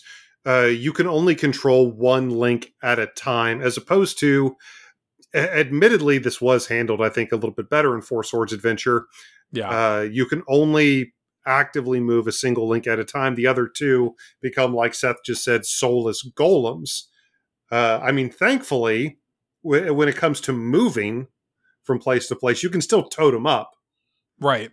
So it's not like you've got to, move one Link into the next room, then take control of the next Link and move the next Link. No, you can still move in tandem. You can still move as one using the totem feature, thankfully. But yeah, a lot of the things in the game, the enemy encounters, the puzzles, they are all designed specifically with active co-op in mind. While one character is doing something, another character does it in tandem with them.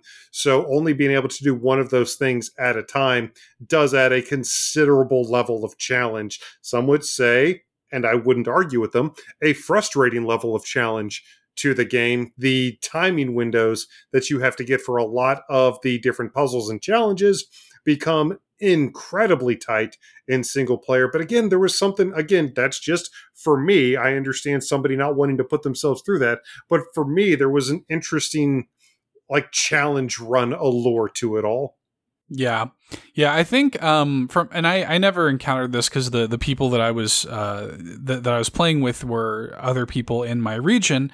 But from what I've heard, another complaint about this game is that I guess the multiplayer is region locked, playing online, which is unfortunate. But other than that, I mean, my criticisms of this game are actually quite minor. And while it is the weakest game in the main Zelda franchise, I think pretty easily, it's like pizza. Even when it's not great, it's still pretty dang good. I won't sit here and try to tell you that it's going to make my top 10 Zelda games list anytime soon. But I mean, as a standalone within a vacuum, especially if you're looking for a fun multiplayer experience and you've got a copy of the game, you've got a couple friends, it's fairly easy for me to recommend. Yeah, I agree. So again, $15-$20, you can get it physically for your 3DS. You still got one. I think we have defended this game adequately. No longer will its name be besmirched in the all-in halls, in our community. People love this game. We had a great chat about it in our Discord. We would love to hear if you guys have played it. If you want to continue the conversation, we would love to hear from you. And you know what? I feel good. I feel good defending this game finally. Feel vindicated, yeah. Yes. We just had to get that off our chest before Tears of the Kingdom came out, because frankly, once that game comes out, that's probably all we're going to be talking about. Oh yeah. But do you feel vindicated as a listener? Are you finally able to stand up and proudly say, yes, I am not alone in my love for Triforce Heroes? Let us know. Reach out to us on Facebook at All In Podcast, on Twitter at All In Podcast. If you're not, you should absolutely join. You should become a member of our amazing Discord community. We have a ton of amazing folks and their patrons, and it's just all kinds of just awesome human beings all over the place in the Discord community. We also have a YouTube channel you should check out, youtube.com/allinpodcast, where each and every Friday night, Seth and I break down this week in Nintendo news live at 8 p.m. Eastern, 5 p.m. Pacific. Definitely check that out. It's always a fun time. In addition to all the videos that we put out each and every week, Seth dropped 3 videos in the past couple days on various games that we've been given access to. Always a ton of content going on, but also make sure to check out our Patreon.